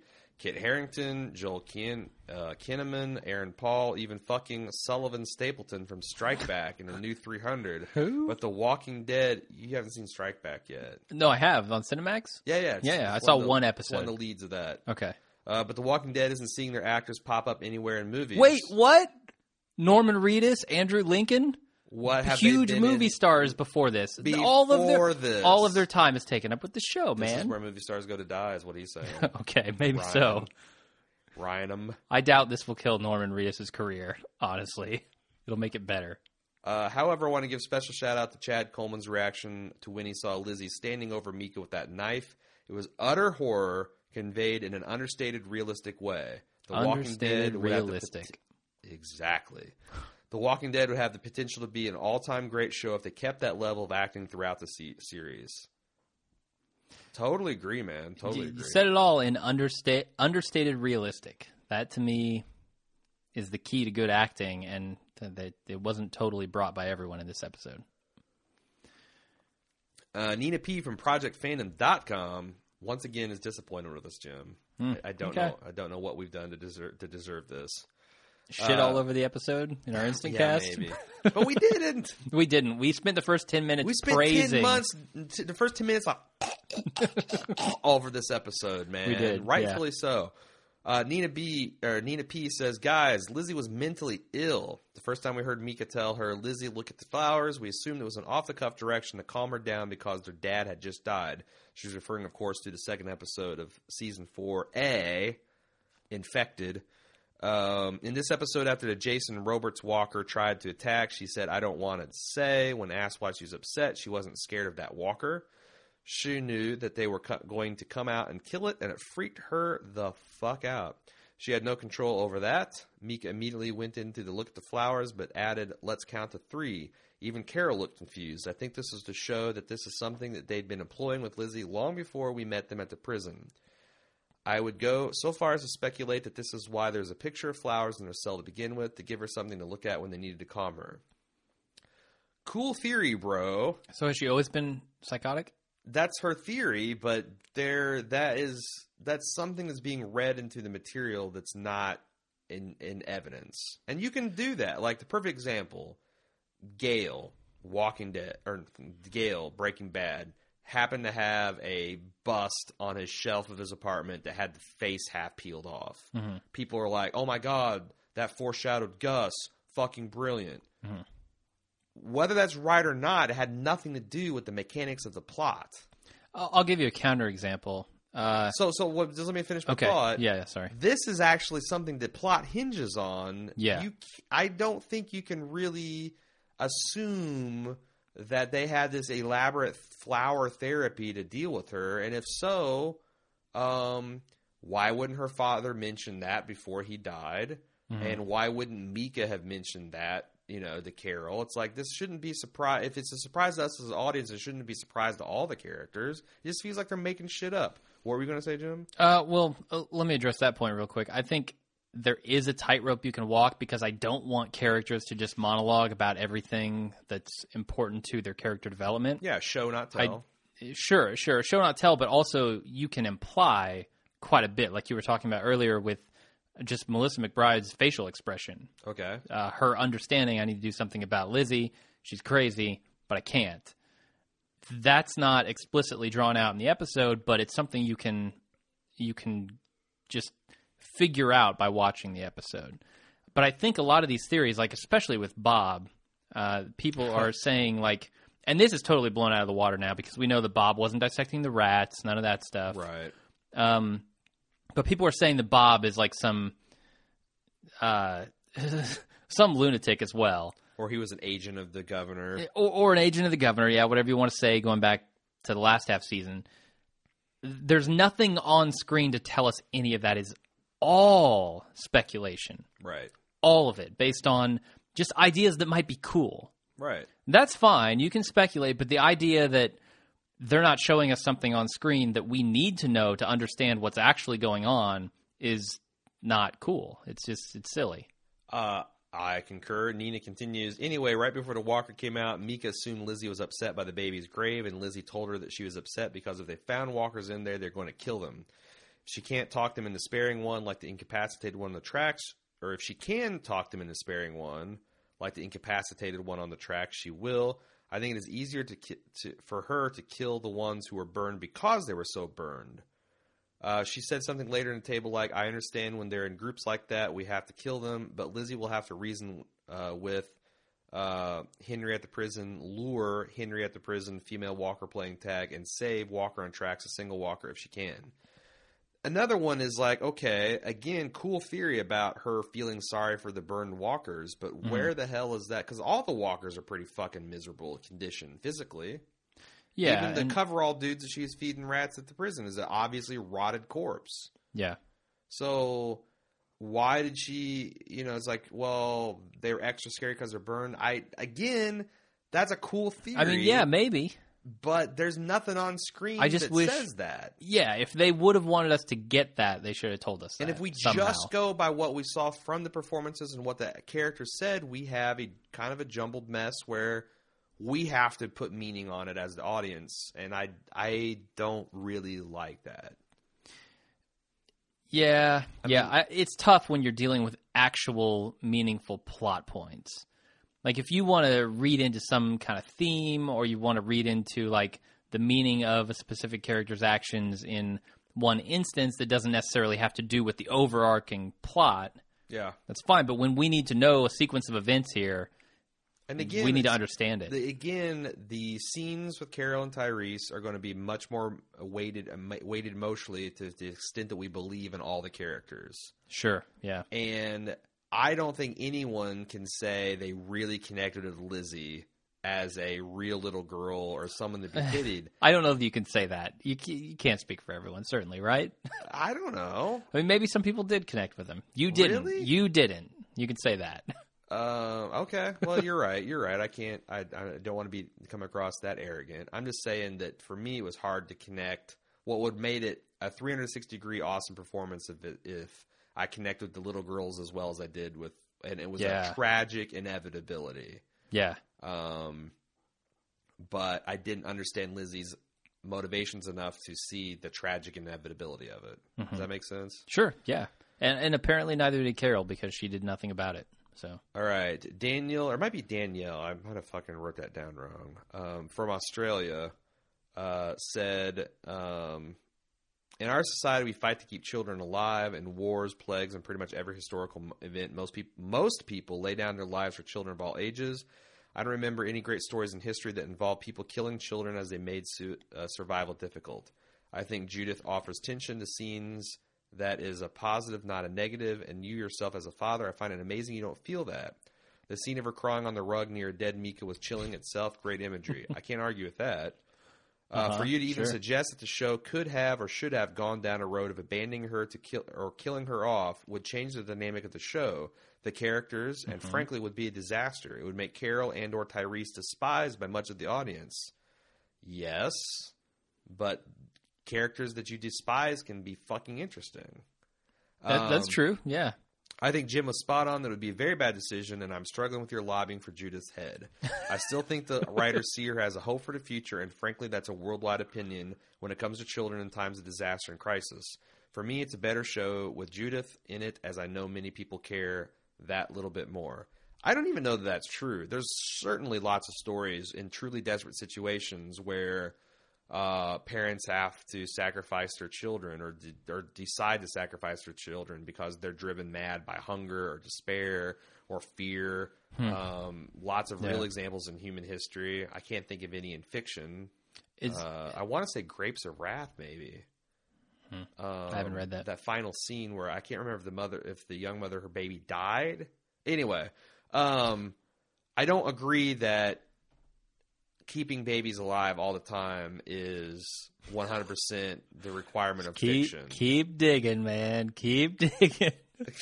I don't believe we need to keep babies alive. But you're right. I mean, the scene of her crawling on a rug near dead Mika was chilling in itself. Great imagery. Yeah. The other thing you got to understand about me is I am really over the threat of her being dead and the fact that you faked me out and thinking her dead. Because again, I'll go back and say there's two ways she can be used: icon, hope for the future, or sympathy magnet. And they've already played that button twice now. They have. Yeah, you're absolutely right. And do you think it's interesting that if they would just continue to do that? I mean, how many seasons? Let's say she's 2 years old and she's a toddler now. She's 3 years old. She becomes the Mary-Kate and Ashley Olsen of The Walking Dead. At what point do you say enough is a fuck enough? I think just go ahead and make the spinoff The Crawling Dead, and you're all good. Yeah, how do you get off easy, Mr. Zombaby? How do you? Hey, I don't want Judith dead. I'm just saying, if there's a Zombaby out there, I want to see it. No, I don't want Judith dead. If I was in The Walking Dead, I would die to save Judith. That's very noble of you. As an outside watcher, I'm calling bullshit on the fact of them using that as an emotional fulcrum. No, I totally get what you're saying. Completely. And I don't think you are a potential baby murderer. I just think that you are tired of this plot device.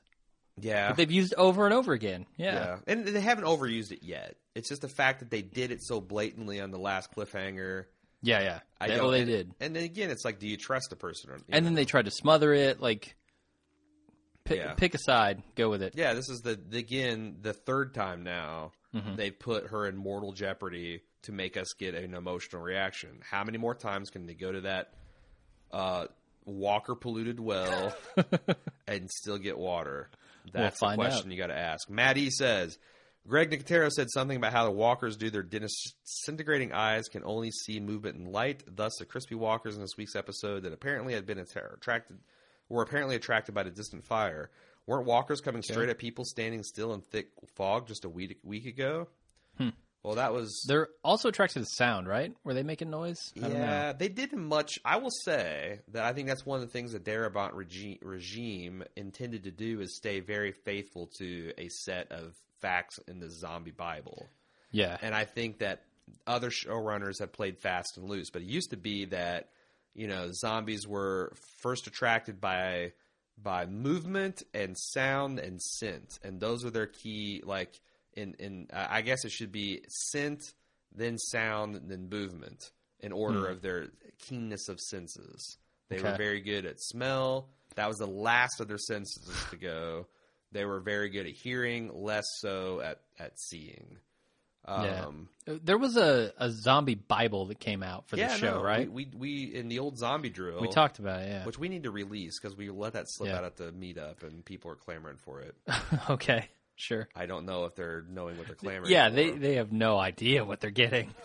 The Walking Dead pre-alpha version. Mm-hmm. It sometimes crashed on you. So yeah, I just don't. I mean, maybe the fog zombies were fresher zombies. They had more functioning eyes, but they still had hearing and smell. So what the hell? Kimberly M. said, totally understand your frustration and the motivations of Lizzie. Well, thank you. That's nice. What? I think it would have been cooler to slip inside her mind and see what she saw, kind of like a flash present. But I think the larger issue of the episode superseded the details. The fact that Carol and Tyrese have had come around to deal with Lizzie, that they had to do this together, is directly related back to Carol killing Karen and David on her own. Totally correct. Which leads to Carol's confession to Tyrese. She understands Carol's position, right or wrong, because they had just decided to kill Lizzie for the good of the group. Hard decisions all, but it comes full circle. The show has questions that it had to answer, and these episodes have been doing that, right? In order to go forward with a clean slate, I think. Yeah, I'm with you. I think this episode was very well plotted, aside from just not understanding Lizzie's motivations. And we talked about kind of and that was a path that took 14 episodes to get to. This wasn't a failure of this episode, Sure. although I argue that with the time they had and this was multiple failures leading up to it. And again, this episode is not a failure. Sure. This episode is really good. This episode was despite really the strong. lack of foundation. Just like Laurie's death was really affecting despite the fact that we didn't give a shit about her character. Yeah. Anything else to say, or should we move on? What do you think Lizzie POV looks like on film? You think it's just like a bunch of flowers and walkers like playing with her in the fields, like swinging around hand in hand? Yeah, circles? no, I feel like that the zombies are replaced by like unicorns and kittens. Okay, There's rainbows, and the people have like skulls over their faces, and it's kind of like the Cornify. Have you seen that? The Cornify plugin for like Chrome and Firefox that just randomly adds unicorns and rainbows to websites. No. I've seen the one that puts velociraptors at the bottom. Oh, well, same thing, only less horrifying. Okay. Joshua S. says, we really haven't learned anything new about... This is a negative Nelly. We really haven't learned anything new about the characters in this half of the season. Bob was lonely because he was alone. Daryl's a nobody who followed his brother around. Carl is a bitchy teenage boy with pudding addiction. We did find out about his pudding addiction. Tragic pudding addiction. Yeah, that's true. Maggie needs to find Glenn because he is all she has left. Sorry, Beth. The only person we really found anything out about was Michonne, but we kind of already knew that she had lost a child when she started bawling after holding Judith. Hilariously, he spelled bawling B-A-L-L-I-N-G. Like she's bawling. She's bawling out of control. She was. Did you see all the cash in her purse? I shouldn't pick on you, man, but that was super funny. Sorry. Just, I'm the guy that says Martinez. So. Right. The only person we found anything... Oh, wait. Sorry. I feel like they're wasting Chad Coleman the same way they wasted Michonne in season 3-1. Instead of getting the mean mugs, we get the confused Tyrese look, which looks like this. Sure. No. What? Was this email sent after this episode aired? Yeah. Because they definitely didn't waste Chad Coleman in this episode. We did get a lot of confused Tyrese, though. We did, yeah, and a lot of horrified Tyrese. Right.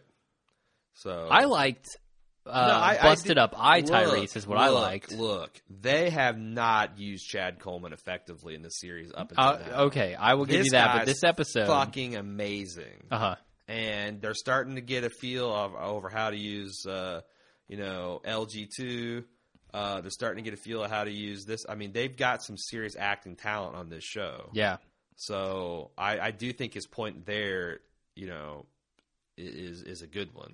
And I would argue that up until now, I haven't seen anything that really indicated how good of an actress Melissa McBride was either.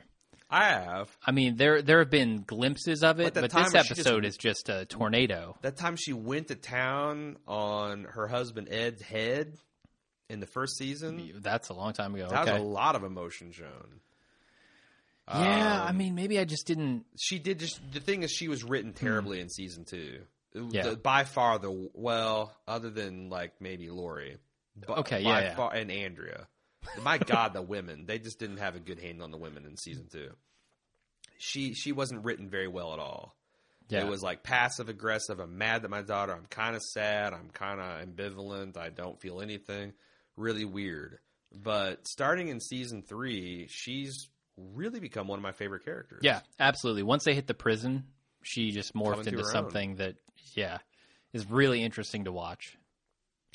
Lori C. said, I like that the show's giving the viewers attention or answers to lingering questions and the characters are talking to each other, not withholding information for just for the sake of drama. That said, I'm not sure I believe Tyrese would be so forgiving of Carol. What happened to his change his outlook? How did he go from maniacal and beating on Rick to then so calm and saintly towards Carol? Did I miss something here? The entire last 20 minutes of the episode. Apparently. Yeah. That changed Tyrese's mind completely. He saw her at great sacrifice do something to protect their small group. And he had to make the same decision himself. And he knows that she didn't do this without thinking about it. That she feels the weight of her actions on her soul the same as he does. But So what do you think he meant by "I forgive you, but I don't forget"? I don't forget. I think he means exactly that. I mean, he thinks. I think that he will just remember this. This is something that, the death of his girlfriend. Ice cold. No, I don't think that has anything to do with Carol. Honestly, I think that just has to do with him remembering his girlfriend who was killed. And he forgives her for that action, but he's not going to forget that it happened. Like, how can he? Interesting bookmark to this email. Tom said, impressed that the writers made it believable that Tyrese would genuinely forgive Carol after what they just experienced together. Did not really see a way both could exist in the same group again. Although, again, another episode where the lost romantic relationship is mourned, but no mention of the missing sibling. Oh, yeah. Fucking A. Yeah, where's Sasha? Where's Sasha at, String? He also has a parenthetical. Did a part of you hope Rick would stumble out of the woods just as Carol was shooting the kid? No, but I did hope God Carl... damn it, Carol, not again. I did hope Carl would stumble out as they shot the deer. Is that roughly the same? Deer are fucking bad news in this. They're either getting chowed down by zombies, they're killing kids, or especially when Carol says you have to toughen up and you have to be prepared to kill things. Otherwise, you're going to die. And she can't kill the deer, and she dies in this episode. Well, that's rough. Not for Bambi. Mr. Rock said, would have been more powerful for Carol to have immediately shot Lizzie the moment Tyrese took Judith to safety. This is something I propounded on the Instant Cast. Short answer, yes. However, I think it's necessary to play out this way for the sake of believability of the Tyrese storyline. I arrive at this conclusion thusly. Yeah, you vigorously nodded your head no. I said no until he said that. All right, well, and then fuck off. And then I totally agree. Mr. Rockanock has the stage. All right, bring it. The floor does not recognize Jim Jones' authority to bulge in the middle of an email. Well, get that bulge and take it elsewhere, sir. I had trouble swallowing Tyrese's forgiveness of Carol. I think that scenario happens all too often on screen. So at first I chalked his motivation up to a bit of morality with a sprinkle of pragmatism. When he said he would forgive but not forget, I thought that was a way of his saying, good night, Carol, good work, sleep well. I'll most likely kill you in the morning. You don't get that because you've not seen The Princess Bride. No, but I don't think he's going to kill her. That's just a joke. Okay. Gotcha. Then I heard some discussion in another podcast where a panelist posited that Tyrese realized in retrospect that Karen's fate had already been sealed, the fate being a long period of suffering, then dying, then possibly turning. Okay, I can buy that. Except for Tyrese's sister who beat it. Yeah, and Glenn, but who he doesn't apparently... remember her clearly. Yeah. And Glenn too. Right. Glenn should have been the healthy one, and Beth should have been the sick one, and this would have been a very neat comparison. Anyways, would you stop interrupting Mr. Rock and Not Rock? I'm sorry. Jim. I'm sorry, Mr. Rock and Rock. Such a rude host. During the time that passed since her quote-unquote passing, he probably came to the conclusion that she likely wouldn't have lasted until the meds arrived. He may have even come to reconcile her death as a blessing in disguise, considering the suffering it obviated. After Carol's confession, Tyrese was concerned about whether there was any suffering during that fateful night. This isn't normally the first question a person asks of his girlfriend's murderer, mind you, unless the suffering angle was the crux of his psychological reconciliation of a loved one's death. In addition to that, Tyrese was finally forced to face a post-zombie apocalyptic moral dilemma. And being part of the what to do with Lizzie deliberation, he was able to see that certain impossibly hard choices had to be made in their world. This gave him a glimpse of what Carol's mindset was regarding Karen and David, right or wrong. He also realized that he personally couldn't do what had to be done. Ooh. That might be the whole scene of him looking at the window, that he's like, fuck, I couldn't do this. Yeah. If Carol weren't here, I'd be fucked. Because I'd try to fucking bumble along with Judith and this girl both. Could you please stop interrupting Mr. Rock and Rock? You're right. I'm sorry. As for Carol, in a way, she showed that she's ready to rejoin society, as it were. She's still willing to do the hard things, but this time after the requisite deliberation. Yeah, no, he's absolutely right. He nails everybody's motivation in that scene and throughout this episode. Couldn't agree more. Oh, now it popped in my mind. I gotta get some fan service out of the way. Okay. God damn it. I'm sorry, Stacy. Moving on. Okay. Lisa S-R said, I think that the writers were trying to get us to drop our guard when Lizzie started shooting the crispy zombies, and that way that Carol looked at her approvingly. So when Lizzie killed Mika, it was more of a shock. I'm with you. I would have liked to seen Lizzie with more consistency in her character and motivation. The way she flip-flopped made me lose interest in her character. And frankly, at the beginning of the show, I was shouting at the TV that I couldn't stand to watch her anymore of this storyline. Also, a reminder that the last thing that Carol said to Lizzie was, everything will turn out the way it should, which is what Lizzie's mom used to say to the girls. On a side note, Melissa McBride revealed that the jigsaw that was on the table with her was Tyrese. Yep. It was actually Sophia in her rainbow shirt. Yeah, so I remembered to bring that up in the cast. So thank you. I feel like we should print up a rainbow shirt to wear to the next con. Can it be like half shirts so my midriff is exposed? Absolutely, yeah, sure. Right on. Deb K, that had to be an incredibly difficult role for a youngster to play. Agreed. A kid her age is only going to have the most minimal understanding of the psychosis or mental illness involved, and to try to understand the motivation of and perhaps portray someone suffering from it to the degree of a serial killer takes mega moxie. If you want to bitch slap the director and writers for not having a handle on crazy, then go for it. And, Deb, I do. But I'm crediting the kid with making the scenes as believable as she could. And I could get behind that. As believable as she could, certainly. Yes. Having Lizzie weave back and forth imperceptibly between lucidity and crazy town may be inconsistent with the patterns of schizophrenia, but I can accept the premise of walking corpses. I can be a little flexible on characters displaying a bit of inconsistent behavior. That's interesting because I'm the opposite. Mm-hmm. Like, my suspension of disbelief goes as far as walkers. Yeah.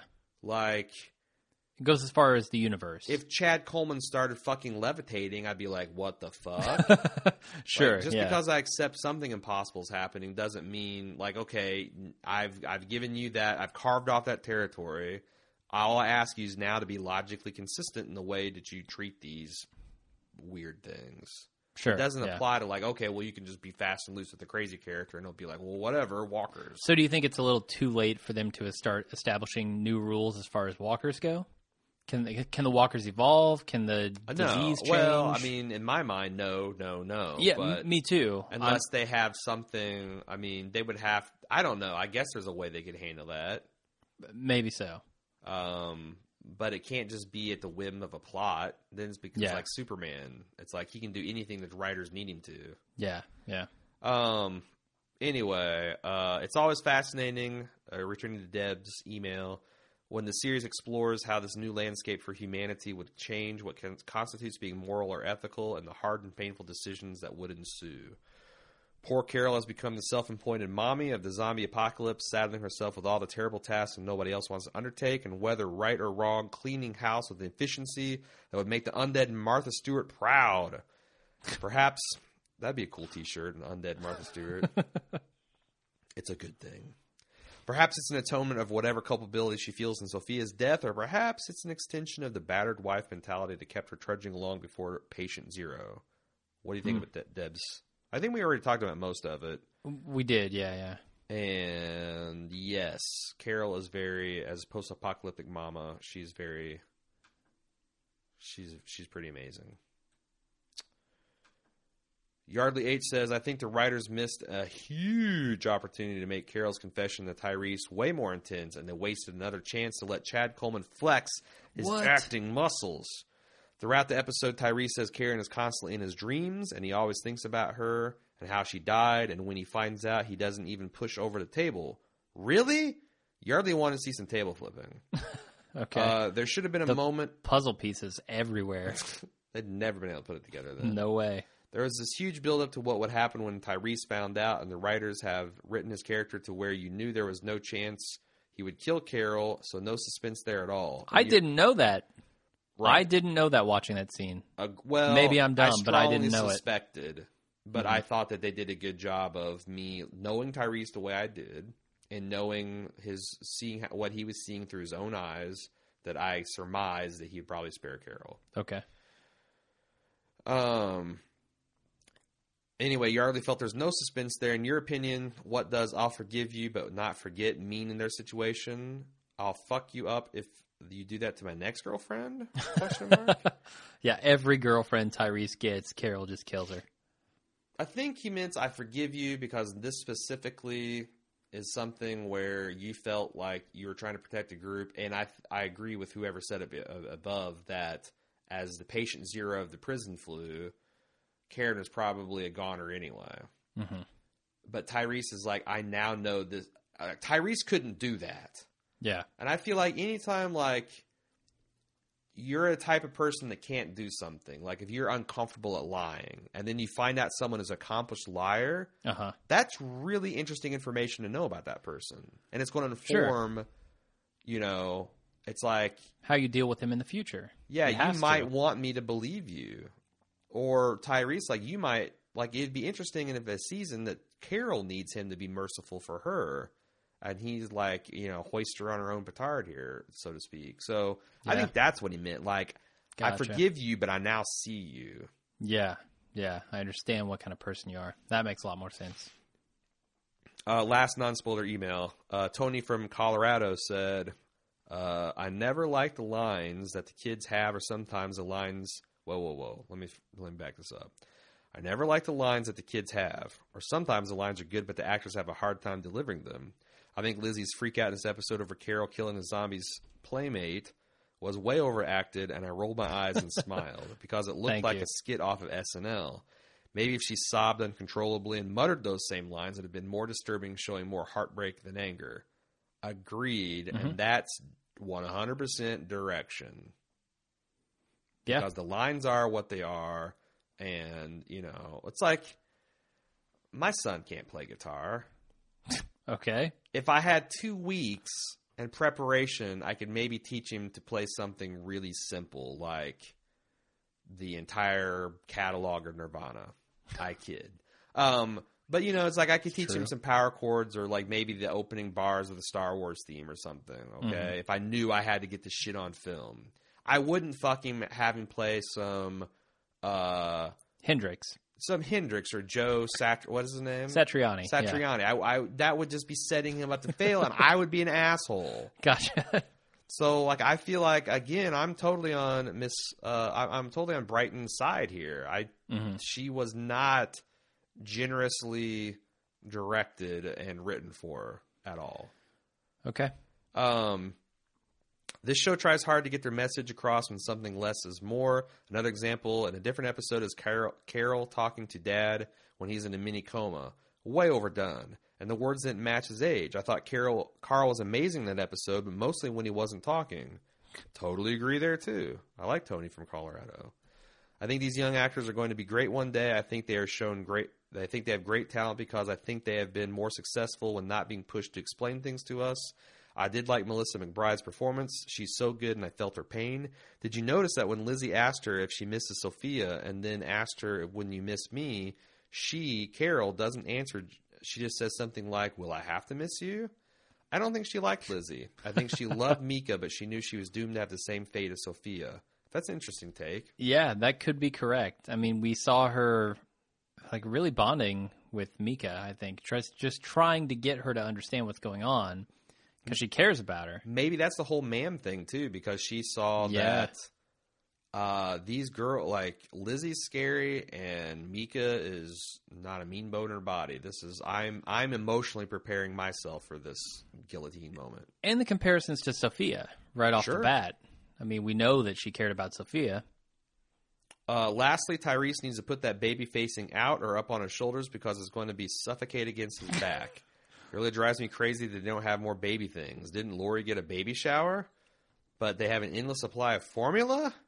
I took it that that little ass kicker was on his back facing out. Me too. But why you wrap... See, and again, I think them wrapping the baby up so tight was just another fairly bacon gauntlet ham fist attempt to have us speculate about whether the baby survived or not. I thought it was totally obvious that the baby survived, but well, if they want to make it totally not. So this is the harsh show its face, right? This is the harsh Georgia summer, man. You're going to wrap a kid up in a blanket? No, this is the harsh Georgia spring. Is it spring? All seasons in Georgia are harsh. I think it's they spring really because the are. trees were budding, right? Were they? Maybe it's fall. Maybe the leaves are just falling off. I'm honestly not sure It at this seems point. like people were sweaty as fuck all Yeah. throughout the prison sequence, and that's not been that long ago. That's true. That it must be summer going to fall. They were filming this in the fall, but Mm-hmm. anyway, that's it.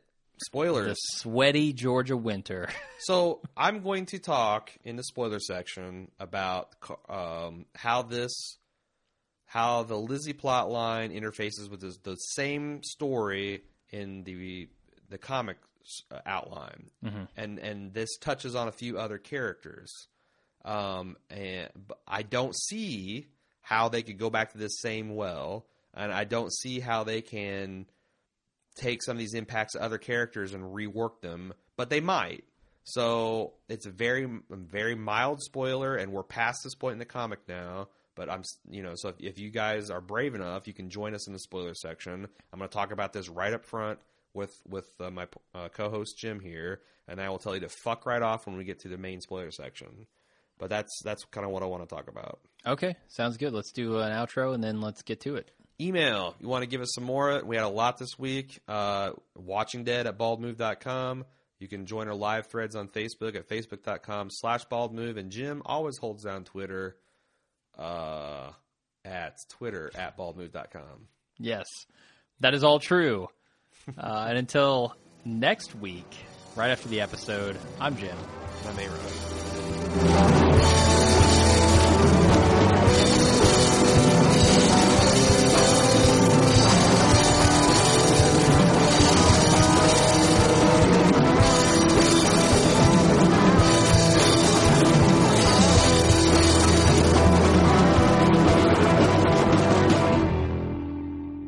And we're back with the spoiler section. You said you had something you were desperate to talk about here. Okay, so here's the deal.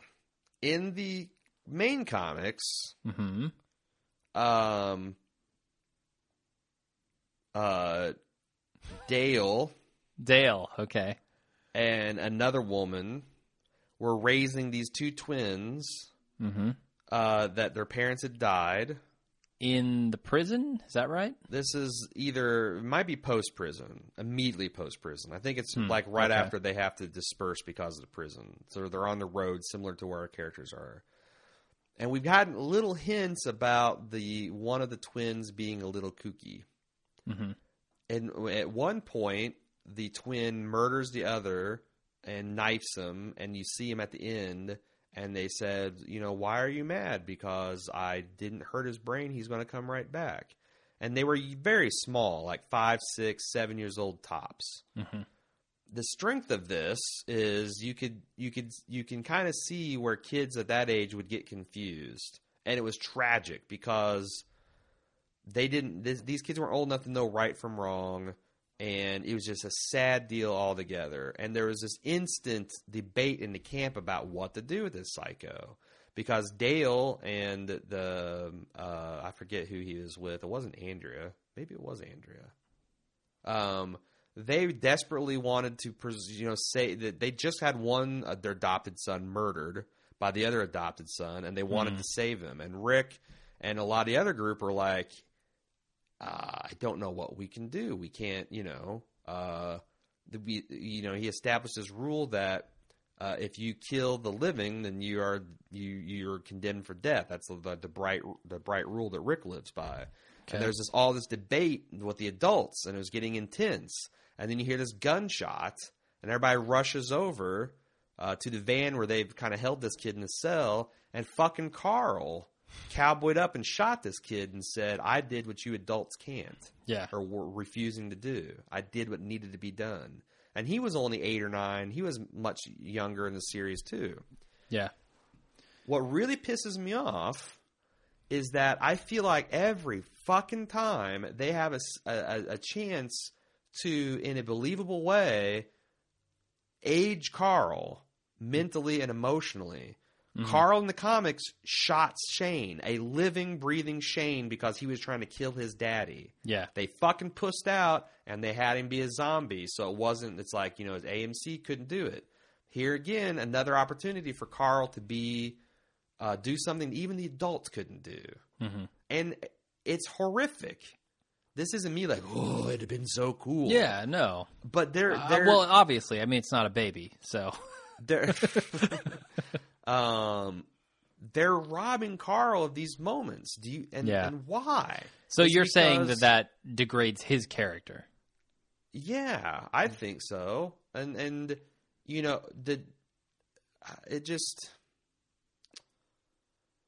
the fact that he's older and the fact that it's kind of absurd to him for him to have the exact same plot lights given to him as far as him being abandoned by his father and worried about his father being dead, and the fact that he's also being denied these other opportunities. Mm-hmm. Do you think it's because Kirkman is a mad inventor with an erector set that he doesn't understand, and he's just taking it together and putting parts, and it's just kind of like a Frankenstein monster? Or do you think AMC's like, no, you can't have a kid kill another kid? It's bad enough you're killing a kid.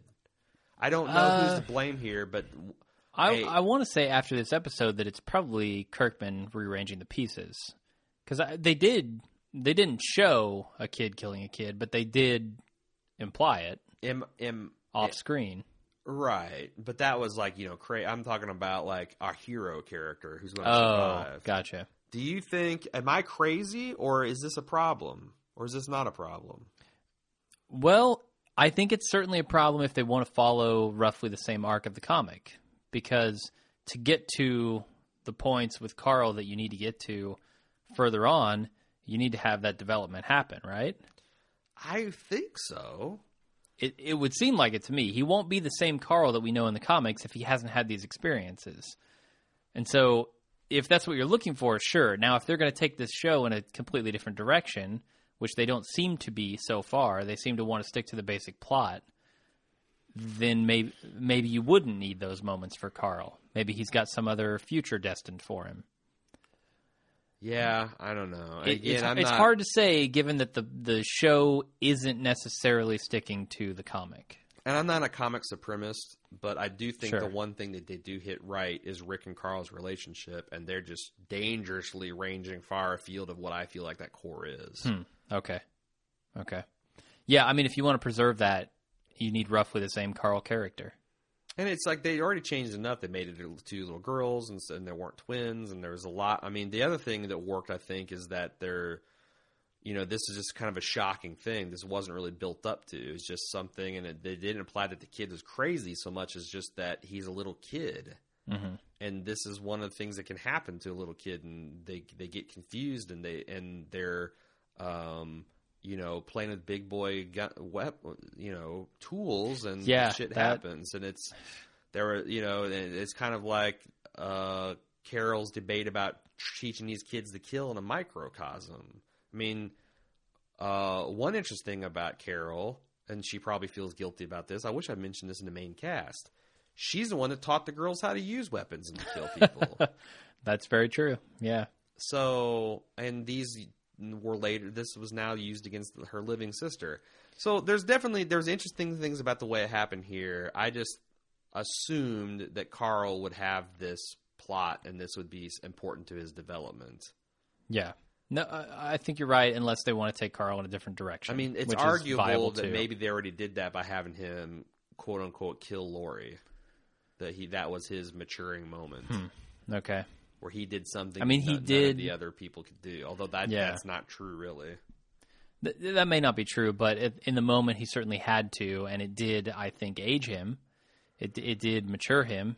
He became a lot more like Carol than any of the other characters. Rolling on with Ginny D, double dipping in the spoiler section here. I wonder if this is leading to the affair. What the hell? I edited this badly. Oh. I wonder if this plot line is leading up to the affair that Carol had with Tyrese in the comics. I'm really sorry that it wasn't Carl who put Lizzie down. She agrees with me. I think that it would have been fascinating, but also would have meant a long, drawn-out story with Lizzie still around, and that is one character I can do without. Thank you very much. Yeah, I mean, multiple things would have to be different for them to have pulled this off. Mm-hmm. But I think it was within their power to do that. Carol and Tyrese affair? I mean, it's not really an affair at this point. Both of their significant others are dead. Yeah, and so they may have a thing, sure. the only thing is, she's talking about how it ends up in the comics. Oh, which I don't know. How does that end up? So Tyrese kind of uses her as a fuck buddy. Okay. And she's not really serious. And the comic Carol is a very weak character. She goes from relationship, trying to feel loved and supported by various people. She suggests being in a polygamous marriage with Rick and Lori spurns her for that.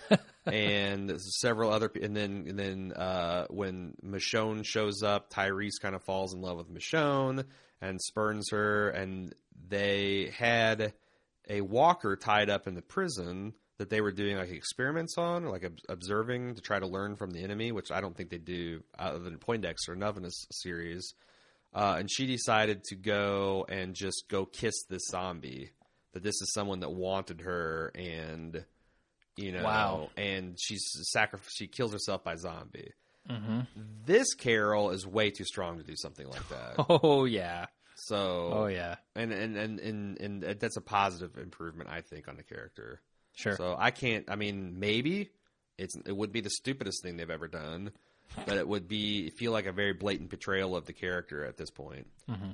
Vince R. said, "Here's a theory that's been turning over in my mind. I'm thinking that Daryl's going to assume the role that Dwight plays in the comics, the mole inside the enemy camp that gives Rick's band the insider info needed to mount the attack against Negan. Although, so he's in the camp that Negan's going to be appearing at the end of the episode, or maybe we've already met him. Okay. Although Dwight killed Abraham with a crossbow bolt, I'm not basing my theory on the bowman skills that Dwight and Daryl have in common. The idea first came to me 2 episodes ago when Beth and Daryl were having their heart-to-heart in a moonshiner's shack. Daryl admits that he needs a leader, good or bad, to follow, and Beth tells him that he will miss her when she is gone. Before seeing the Alone ep, I thought that Beth would be killed, and Daryl, in his grief and despair, would fall in with the next strongman that he happened to meet. After terrorizing the countryside with his new pals, Daryl would regain the good side after the baddies mount an attack on Rick and eventually help Rick defeat the enemy. I think that Alone followed that basic outline. Beth gone and Daryl joining the baddies, but Daryl's motivation is not grief. Regarding Joe's band, I don't think that they will turn out to be the Hunters or Negan's band. The Hunters are masters of stealth and camouflage, and Negan's guys are quite disciplined, if only out of fear of their leader. I think the producers know that they will never be able to portray the horror of cannibalism or the eventual slaughter of the Hunters by the good guys. Similarly, the brutality and sadism of Negan, not to mention his language, would be impossible to bring whole cloth to AMC. I think that Joel's band is going to be a sanitized amalgam of the bad guys to Rick's band's fight on the road to Alexandria and in the defense of Alexandria. The adaptation will not be a bad thing if Daryl's journey to the dark side, Daryl's journey to the dark side and back, and reunion with Rick's crew are handled properly. That is a lot of really cool theories. Some I vigorously agree with, and some I'm not so sure about. It's my position that we need the Hunter storyline to bring Rick's group from the confident band that repelled the governor's attack, although at the loss of their prison, to the confident, tough, badass band that feels like they can take on all comers, and that overconfidence then gets exploited by an evil character that's just as organized as Rick, and just as ruthless as Rick in his own way too. But you're right; AMC cannot film Negan as he's written in the comics. Negan's I haven't read that favorite part. word is fuck, and his second favorite word is motherfucker, and his third favorite word is cunt. So that's not going to fly on basic cable. Yeah, probably not. Probably not. They've used up all their birds, so now if interesting enough, AMC apparently if his favorite word was the N word or the other F bomb, that'd been fine. Because would it? Why? Because they've said those words unbleeped multiple times in this series. Okay. So that's weird culturally with this country, but I was just making a little commentary there. I do like the parallels between Daryl and Dwight though. And especially as it relates to Beth.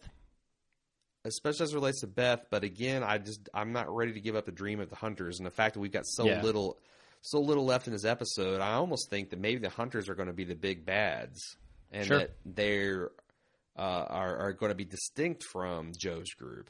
They're going to be another group. They're maybe the group that abducted. I don't know, man. There's so many different things this way this could go, And only 2 more episodes. and only 2 more episodes. So we've already blown away where we thought we'd be when we looked at the episode titles and the synopsises and all that. So. Tony from Colorado, another double dipper, said, "Love the comic book version of the storyline better. Billy and Ben were hardly given a notice other than as poor orphans and who will look after them. It wasn't until Ben dissects a cat that you even know that something's wrong with him. They're younger in the comic, I think, which makes them all the more horrific. It's hard to write for kids. In the comic, they don't say much, which helps." Agreed. And what little they do say is with a fairly flat effect. So, Perfect. Get Mika in there. Yeah, Mika would have been. She worked out. I Yeah. thought she was fine. But if Mika was, and another sister about her age or maybe another year younger, Yeah. but I don't know. Some of this might be AMC just be like, we can't kill a 7-year-old. We can't have a 7-year-old kill another 7-year-old and then have a 9-year-old kill them. No fucking way, you sickos. What kind of show are we making?